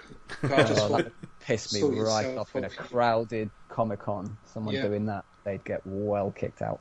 in their face. Exactly. Well, for people who don't know, Octodad is a game where you play as an octopus who is in a suit, who is married and has 2 children, all of whom are human. Are you describing a dad? It sounds like you are. I am. The catch is that everybody in this world sees him as just a normal human being. It's just a regular, ordinary guy. Apart from, for some reason, one chef who is determined to out you as an octopus and cook you and make you into sushi. That's not very nice. It's unusual. It's one of these... Do we think the creators of this were a little bit druggy? I don't know. This drug influence stuff has like a nonsense to it. This has like a logic to it in a weird way. Tell us the logic, Gareth. The logic is that why would an octopus be in a suit walking on what looks like two legs with two arms? You know? But why is that? It fell in love. It drank some coffee and gained the ability to stand on two legs, and then it fell in love with a human woman and had two human children with that woman after getting married. Yeah. It controls pretty badly, but that's part of the joke. There we go. The control is awful. I'd stop playing it immediately. The triggers control your legs. So you hold down left trigger to lift your left leg up. The longer you hold it down, the higher you lift your leg. And the same with the right trigger. And then the sticks, if you're not holding the trigger down, will control your arm. And then you can grab things and throw them and whiz them round. And it's just... When you say arm, do you mean many arms? No. Or do you control one arm? So if you imagine an octopus in a suit, right? Imagine it. It's got two tentacles down one pant leg, to be one leg. Two tentacles down the other. Okay. And then there's two tentacles, like one tentacle each for its arms, and then there's two tentacles that are unaccounted for. Which I think might be his moustache. I'm not 100% sure. Could be. There's a line in it where his wife says, "We need to trim your moustache soon." And it's just part of his face, which is kind of terrifying. Yeah, that would be awful, wouldn't it, knowing that was going to happen? It's actually just going to cut some of your face off. But yeah, the game, it's obviously not trying to take itself too seriously. It's stupid as fuck in an awesome way. Like, so many times I just picked up a chair and launched it across the room and it just hit my own child in the face with it, and it was hilarious every time. In the game? Yes, of course. Yeah. And because the octopus, you'll want to go from one side of the room to the other without causing too much mess, because if humans are watching you cause this mess, they start to get a bit suspicious. Like, why would a man be walking around in such a crazy way? Arms flailing everywhere, grabbing random vases and throwing them around. Could be. But yeah, it just looks hilarious. The only problem is, so, as I already said, the game controls horribly on purpose. The last level, there's one section where you need such precision that it took me 30 tries. Oh dear. Basically you're on the rafters above a fire, and you have to go across these rafters very carefully. And it's so intricate, and the slightest mistake and you have to start all over again. I must have spent half an hour on just that one section. Is that when it stops becoming funny? Yeah. I think that's the problem, isn't it? The joke at that point was over. And it's not a long game. It's I played it for 4 hours before I completed it. Yeah. But that last half an hour was just the 3 hours leading up to that, I was having fun. It was funny. Every time I would pick up I don't know, a wet floor sign and lob it into a child's head. It was hilarious every time. Yeah. But then this last half an hour I was just stone-faced, swearing, angry, just a ball of hatred. Yeah. But then the good news is, once you complete the main game, there's little extra story bits, kind of like side quests that you can do. They're little self-contained stories. So one is him and his wife in a restaurant on a date. Yeah. And I can see where this is going, Gareth. Yeah, and the waiters, for some reason, they keep wanting you to serve other tables and, stuff like that. So you're going into the kitchen and it's stir this soup. So you grab the ladle and you're stirring it, but then if you, whip the stick in one wrong direction. He just like throws soup everywhere, and the ladle's going mental. And what are the physics like, Gareth? they're pretty good. Like if you pick something up and lob it across the room, it proper flies. Yeah, the physics have to be just right. Yeah, they're not realistic, but in a good way, you know. Yeah. If that makes sense. So, like, you can pick up pretty much anything that's not nailed down. You can pick up and throw. There's one bit where the waiters are like, excuse me, there's a couple of left, can you clear this table? And I just grabbed the table and started flinging it round my head, like a frigging cat. Just, swinging it round, and I just threw it against a wall, and the waiters were like, oh, he's a natural at clearing tables. And it was just... Why did you just put on an Asian accent? Oh, they were French. I thought that was a French accent. Oh, French yeah. waiters. No. Sorry, thanks. So yeah, it's just when it's fun, it's unbelievably fun. It's just this one level where they wanted you to be all of a sudden really precise. Yeah, it was like, what do you think this is? Some kind of fucking game? Yeah. Nah, mate. Like up until that point, I was thinking like, oh, if Rob needs a game for his kids to play, like they'd have a lot of fun playing this. And I was like, nope. If they get up to this level, then they'll never play it again because this level just ruins all the momentum the game had. But it's really fun, and I got it in a the Humble Bundle shop had a sale on, so I only got it for like £2.50. I bet you always pay the minimum amount, don't you? Being really good, stingy. Well, Humble Bundle have their own like Steam store as well, so it's not all pay what you want for Humble Bundle stuff. No, not all. But you pay the minimum. I usually try and beat the average if there's good games for beating the average, but they haven't had a really good bundle for a while. This Nintendo one's pretty tempting because I've got, remember, no games on my 3DS and only like 2 games on my Wii U, so I'm tempted, but not 100%. You don't pay the Wii U anymore? Not unless I'm playing Smash Bros with my friends, which isn't often. It's because Ken's, he's got a girlfriend now, and you don't see him as much as you probably would have liked. But that's what happens with friendships, you go apart a bit. Yeah, I guess. Yeah.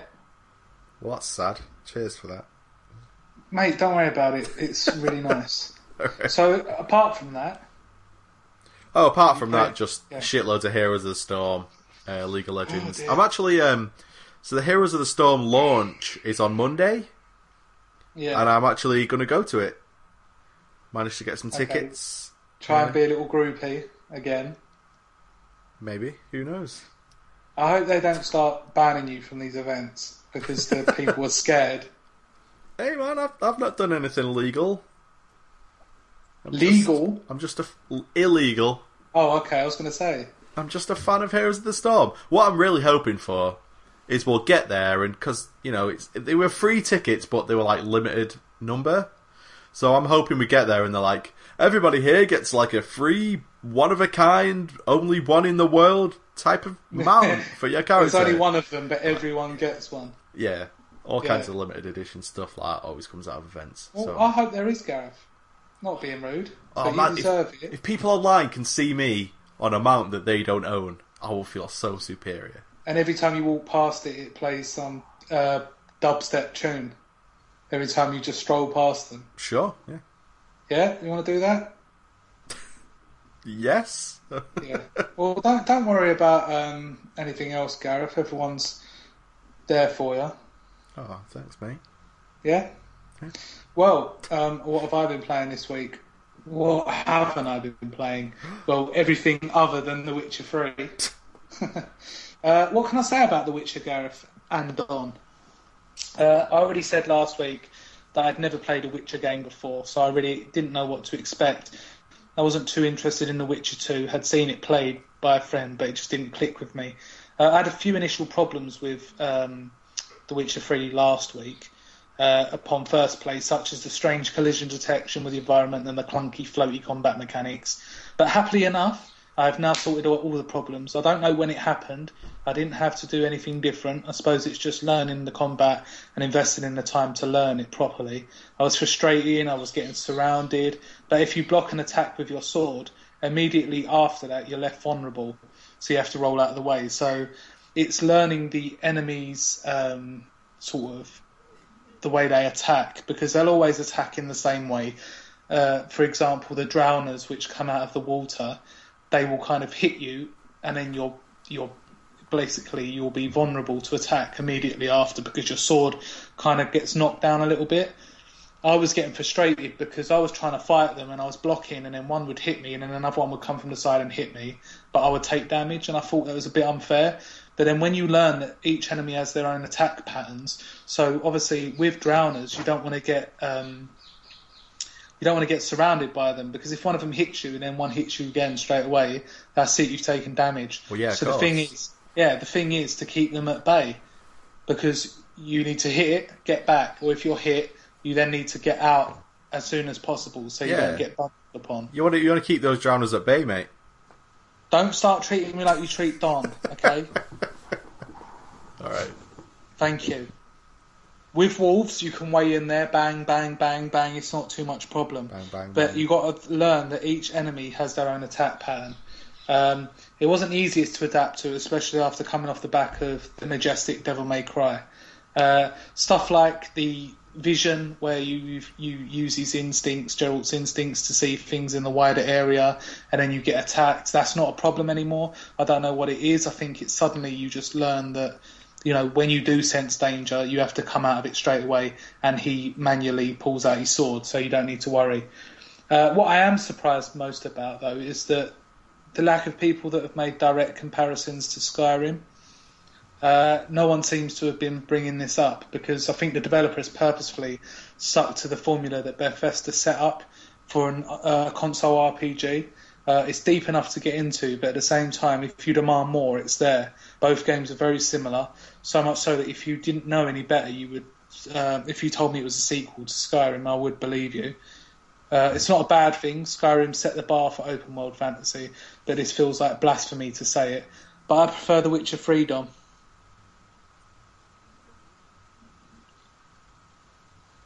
Now, I love Skyrim, and I hump Skyrim on a daily basis. It's not Skyrim's fault. It's not like you can compare them side by side. We're talking about a game that has a hell of a lot more processing power. Obviously, Skyrim pushed the limits on the last gen, so you can't compare them like for like, but Skyrim is a great place to build from. The combat system in Witcher 3 is more rewarding. You know, it takes time to learn. Obviously, I loved the combat in Skyrim, but it was kind of one style fits all, and you weren't really... there wasn't really any times you really had to adapt. I don't know if you felt that. It was kind of like you would fight the monsters in the same way you would fight the bandits, in the same way you'd fight them. And they didn't... Even though they had different attack spells and things like that, you never really had to adapt or use special potions or specific types of magic to really give you the advantage in battle. Skyrim, it didn't push you in the way that Witcher 3 does. It really pushes you to get the most out of the game and explore avenues that you probably would have had no interest in before. Like the alchemy side of Skyrim, I never touched in about 200 hours. So... Could you just mute your end a minute, Don?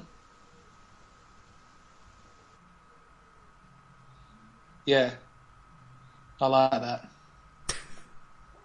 I was getting brain hemorrhage.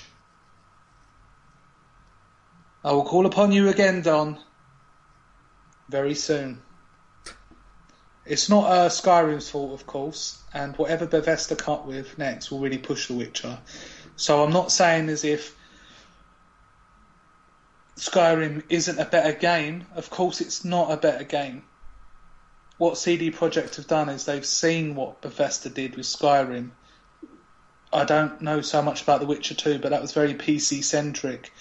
What CD Projekt have done is they've looked at Skyrim as a starting point of the things that have been narrowed down, slimmed down. They've made it more streamlined in the sort of Skyrim mould. Skyrim's still a fantastic game, and I would never take away the fact that it is probably the best game of last generation that I loved so much. But this game, naturally, it knows what it's doing. It's not a game that's just come out of nowhere, like Lords of the Fallen and similar games like this. This is a game that's had a strong pedigree on the PC. It's built up from the ground up. They know their game. They know what they're doing. They're not fumbling around and suddenly stood up.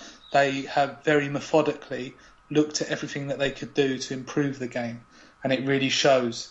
The only thing that I would say is that some of the contracts and story modes are so long-winded and full of different sections that at times you can't forget what you set off to do in the first place.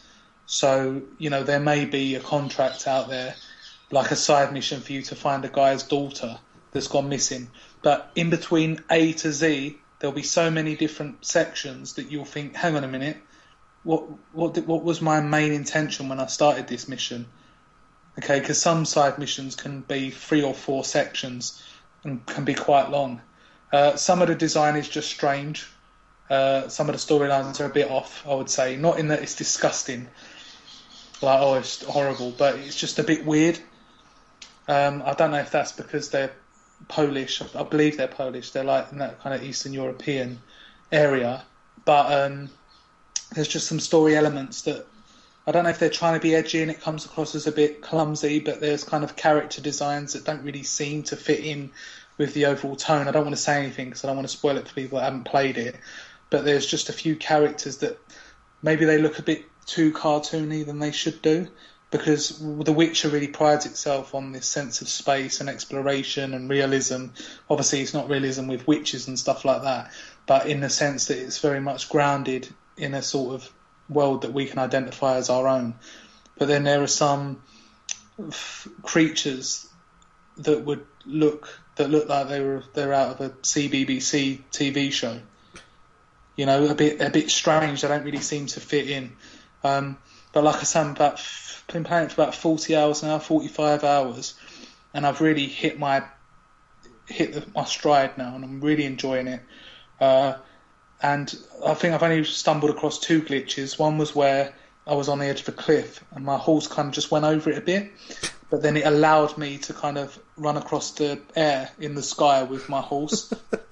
And then it only stopped when I got off my horse and then just fell to my death. The other one weren't so bad, was where I was just kind of stuck in between a rock and a hard place. But absolutely love it. I'm learning little bits here and there, created my own armour, went off and got the pieces for that. It's just a game that you want to invest in. And, what I said and what I believe is it's very easy to tell a game that's made for corporate purposes that, they come in every day, they do their job, and then they go home and they're working towards a blueprint, if you will. Although we talk about a game such as Assassin's Creed, where you feel that the programmers and developers, I don't think they get to put themselves into the game, if you see what I mean. It's very much dictated to them from the beginning. Okay, this is the idea, what we're doing, this is what it's going to look like, this is your job, this is what you're going to do. Whereas in The Witcher, it seems that so much love has gone into it, so much attention and so much detail, that it feels that everyone involved had a part to play in it. You don't get a world so rich and detailed and full of mystery that you just want to go around and have a look at things. You just want to set off. You don't really care in what direction, but you'll find adventure. And it has that part of it that Skyrim does. In Assassin's Creed, I don't feel compelled to go off and explore, because I know there's nothing waiting for me when I reach the end of the wall or the parameters of the game that they've set for me, because it's very prescribed. In this, it really does open you up to that feeling of wonder, and I haven't felt that since Skyrim. And I'll tell you what, I was in bed the other day, 6 a.m, and I woke up, and I haven't done this since Skyrim. It was Becky's day off, and I know she normally gets up about 9, and I thought to myself, shit, I'm not going to get to play Witcher today because Becky's home. So I got up at 6 a.m, and I played it until she woke up, because I had to get my Witcher gaming time in. And I think that's when you know that a game's got you, that you will sit there and you will try and plan out your day to hopefully get some time with it, rather than, I'll just play it when I've got a few minutes. You actually make the time to play it, even if it means getting up at 6 a.m. at a weekend. That's how you know that a game's got you. But I would say to anyone that liked Skyrim, even if you liked Skyrim, but there were a few things that got on your nerves, kind of like the repetitive nature of the dungeons and the elven ruins and stuff. Because let's be honest, and this is no insult to Skyrim or what Skyrim was, because it was a landmark game, but because of memory or whatever, it had to be very uniform, some of the areas that you had to explore, like the elven ruins and the Druma ruins, and the cave systems. They were very much cut and paste. You could tell where you were. But in this, there's so much variety, there's so much just beauty in the area that it's fantastic. 1 minute, you'll be fighting wolves and there'll be a storm and there'll be rain falling down everywhere and there'll be puddles forming. And then the next minute, the sun's right. It feels awful. It feels evil. It feels dirty. It feels gloomy. You're around dead bodies. There's people hanging from trees where they've committed crimes. There's these things called corpses that feed off of human bodies, and they're eating the bodies. And it's there's lightning flashing everywhere. There's rain. The floor's sodden. You can hear your footprints squelching in the mud. And then a few hours later, you'll be walking across a meadow. The sun will be shining through the trees, and you'll just be watching deer kind of just run down the hill. And it's these juxtapositions of the game that just, you don't know what's going to happen next. And there's so many emotions going on throughout the game. There's frustration, there's relaxation, there's river streams. You can just, it's just one of those games you get totally lost in and you don't realise 3 hours have gone. And I think this is Bethesda. I know that they're going to better it. I know they are, because they have to, and they'll see this as a kind of challenge to them. And if they are making a Skyrim at the moment, or a Fallout, or whatever it is they're doing, they will look at The Witcher and they'll think, okay, now we've seen what The Witcher is, let's beat it. And it will step up their development, I hope. But yeah, it's absolutely fantastic.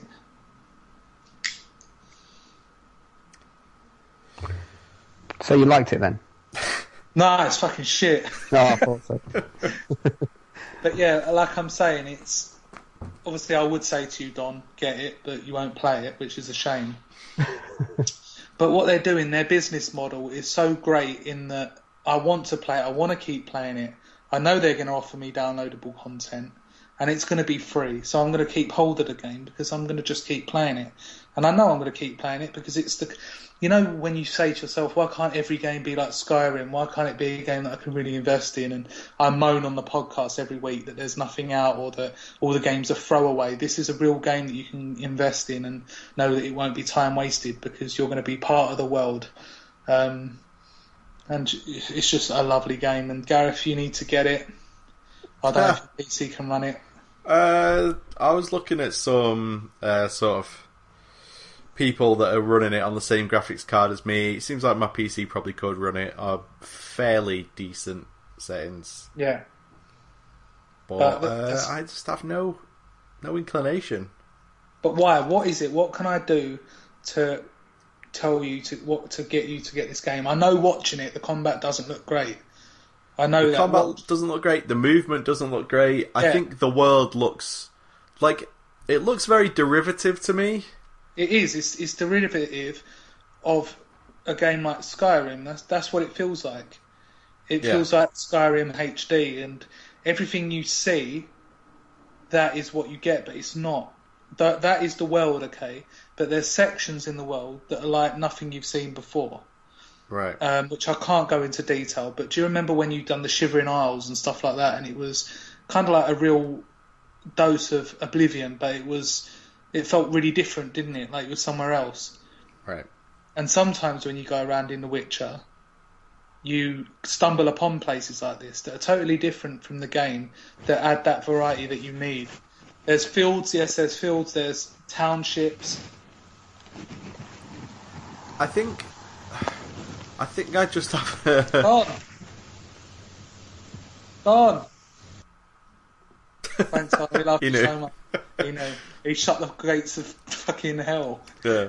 I think I have a natural sort of, not hatred, but dislike towards, like, fantasy universes that are trying to make their own epic mythology. Like, I had this problem with Dragon Age Origins as well. It's like, I don't give a fuck that you're trying to create this massive universe of, like, elves and dragons and mages and dwarves. I don't give a fuck. Like, okay, the game's fun to play. I don't give a fuck about your fucking world. Shut up about it. Like, it doesn't force that on you. You know, it does there. Though, because you play as a character who is you play as a character in that world.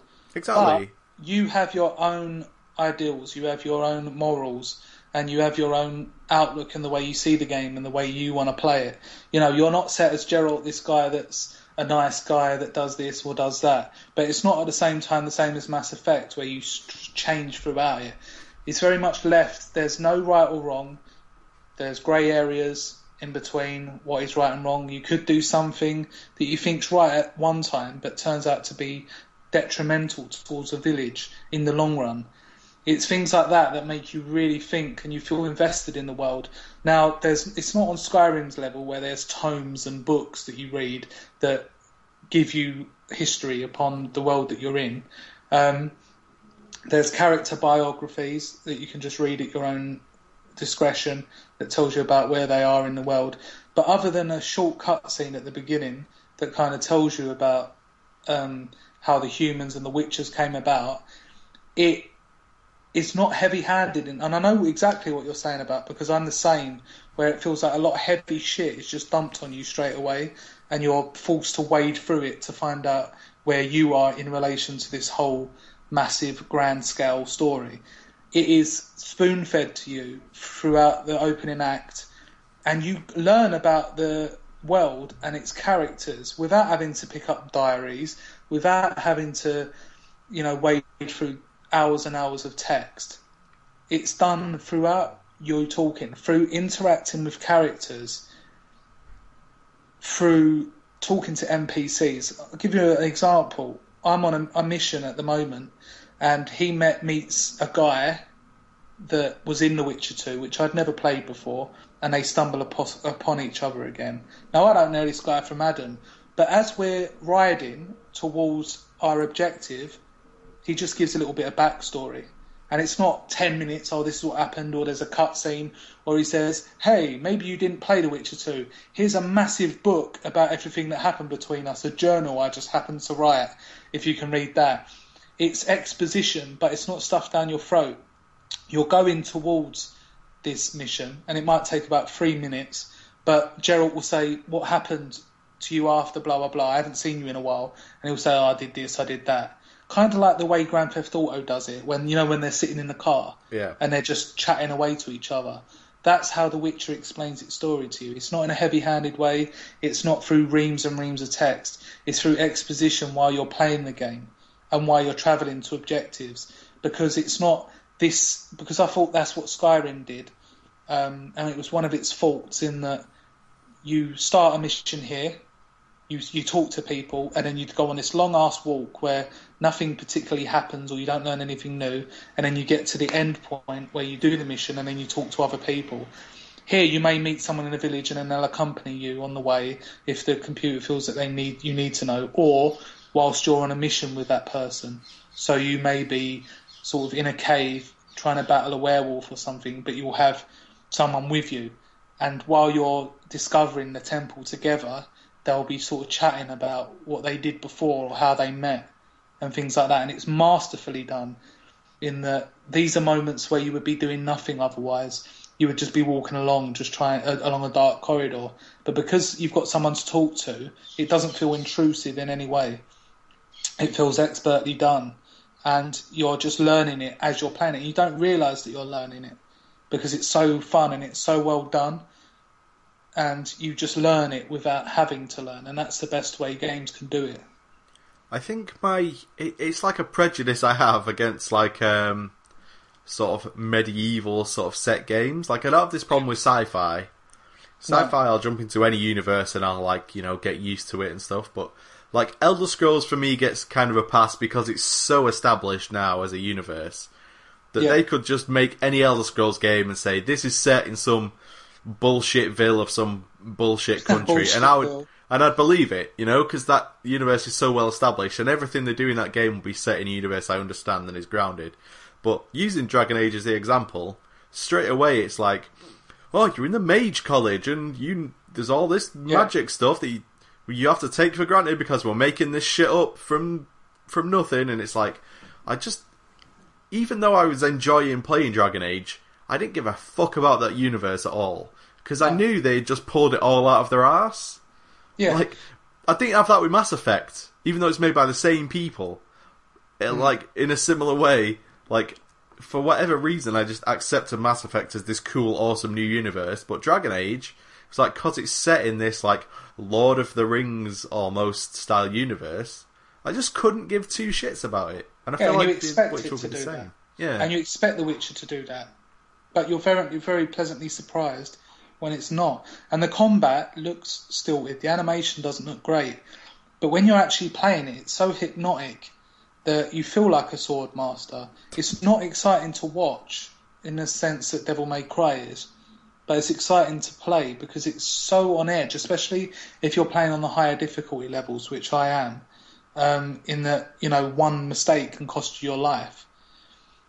It's so on edge, and, it's kind of memorising those sort of attack patterns and what you can do and what you could do at a particular time. And I think that's what it is, feeling like a sword master. Like, okay, there's 3 of you, but I know that I'm a sword master and I know exactly what you guys are doing. And if they somehow manage to bundle on you, it's about improvising. So it's like, oh shit, they've worked me out, I'm fucked. And it's not like Skyrim where you took a potion and your life would regenerate straight away. You will take this magic potion and it will gradually work over 20 seconds. So if your life's at a sliver, you can't just take a potion and get right back into it. You have to wait for your life to regenerate over, say, 20 seconds. So it's very tense, and that really adds to it. And when you improvise your way out of a situation, it feels really good and ultimately rewarding for it.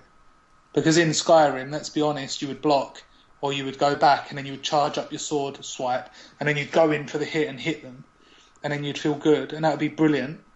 But with this, it really feels like sometimes you're battling for your life, and it feels good, and it feels like when you are smart, or when you use your perception, or you suddenly see a bandit coming from behind and he's got his sword up in the air and you know he's going to get you, but you turn around and just shoot a fireball at him and he flies out of the air, and it's like, whoa, that was quality.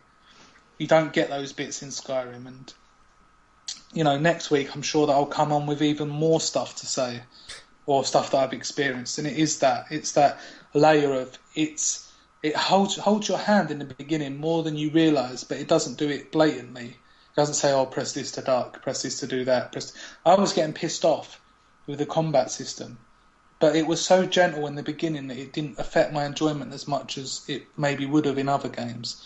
In that it allowed me at my own pace to learn the combat system and learn the intricacies, and then it slowly ramps up the difficulty with you until it's ready to push you out into the world.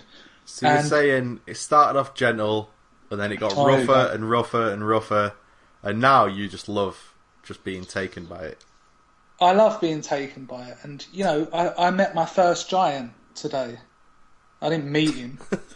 It was basically, I was walking through the forest, this dense forest, and in the distance I could just see this thing. What's that? And I ran forward, and it had a red skull on it, which basically meant you're not at the level to touch this yet. And he literally started running towards me, and I just ran off. And it's those awe-inspiring moments that are just brilliant, and there's so many of them. And like you, Gareth, I know that you're like, oh, I don't want this lore, it's bullshit.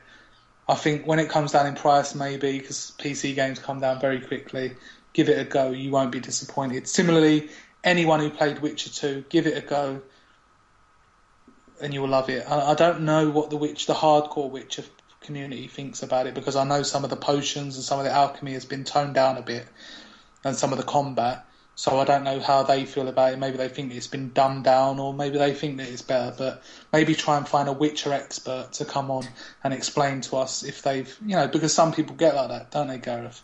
That's true. Oh, they've dumbed it down for the console audience. It's shit, blah blah blah. They've done this down, or you used to be able to do this and it was so much better. So maybe let's go on the hunt for a Witcher expert and have them on in the future. If only there was some website that was doing some kind of deal on The Witcher 3. Yeah, but there you go. We haven't got Dave around to do that. But I mean, your bang for your buck, especially with the free DLC coming out. You know, you can't fault it, Gareth. I very rarely shell out for a brand new game, but this was an exception, and I'm glad I went for it. All right. It's not better than Skyrim, though.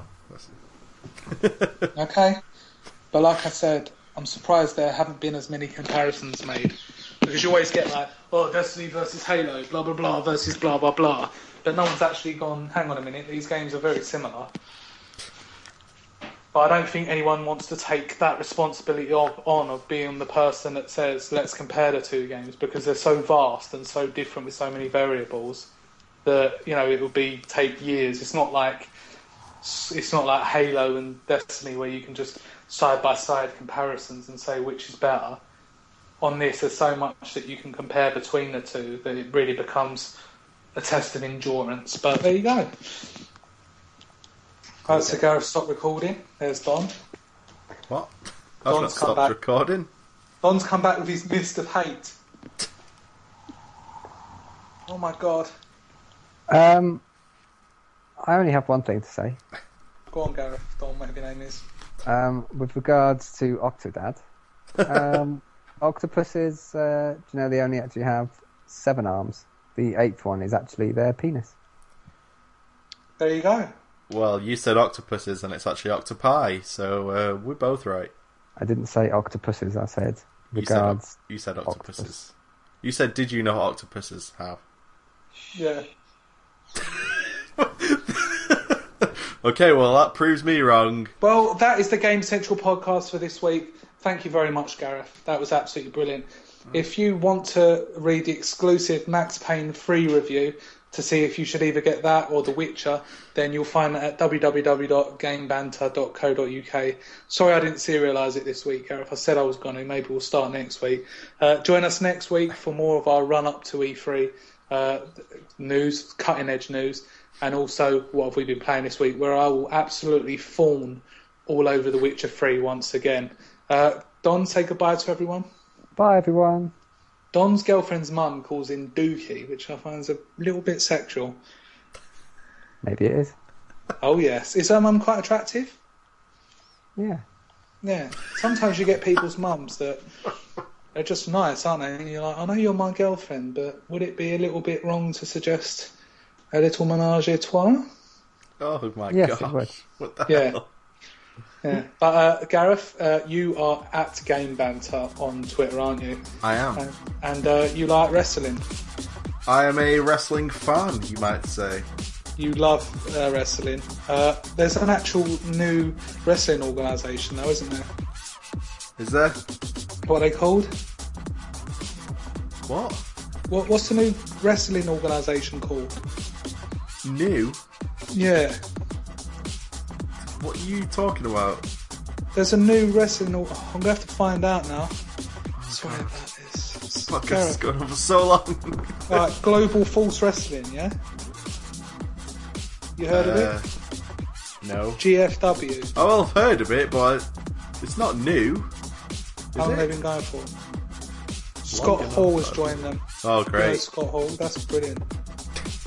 Wow. Right then, well that's breaking news in wrestling this week. For all your other gaming news, go somewhere else. Speak to you later, bye-bye. What? Bye.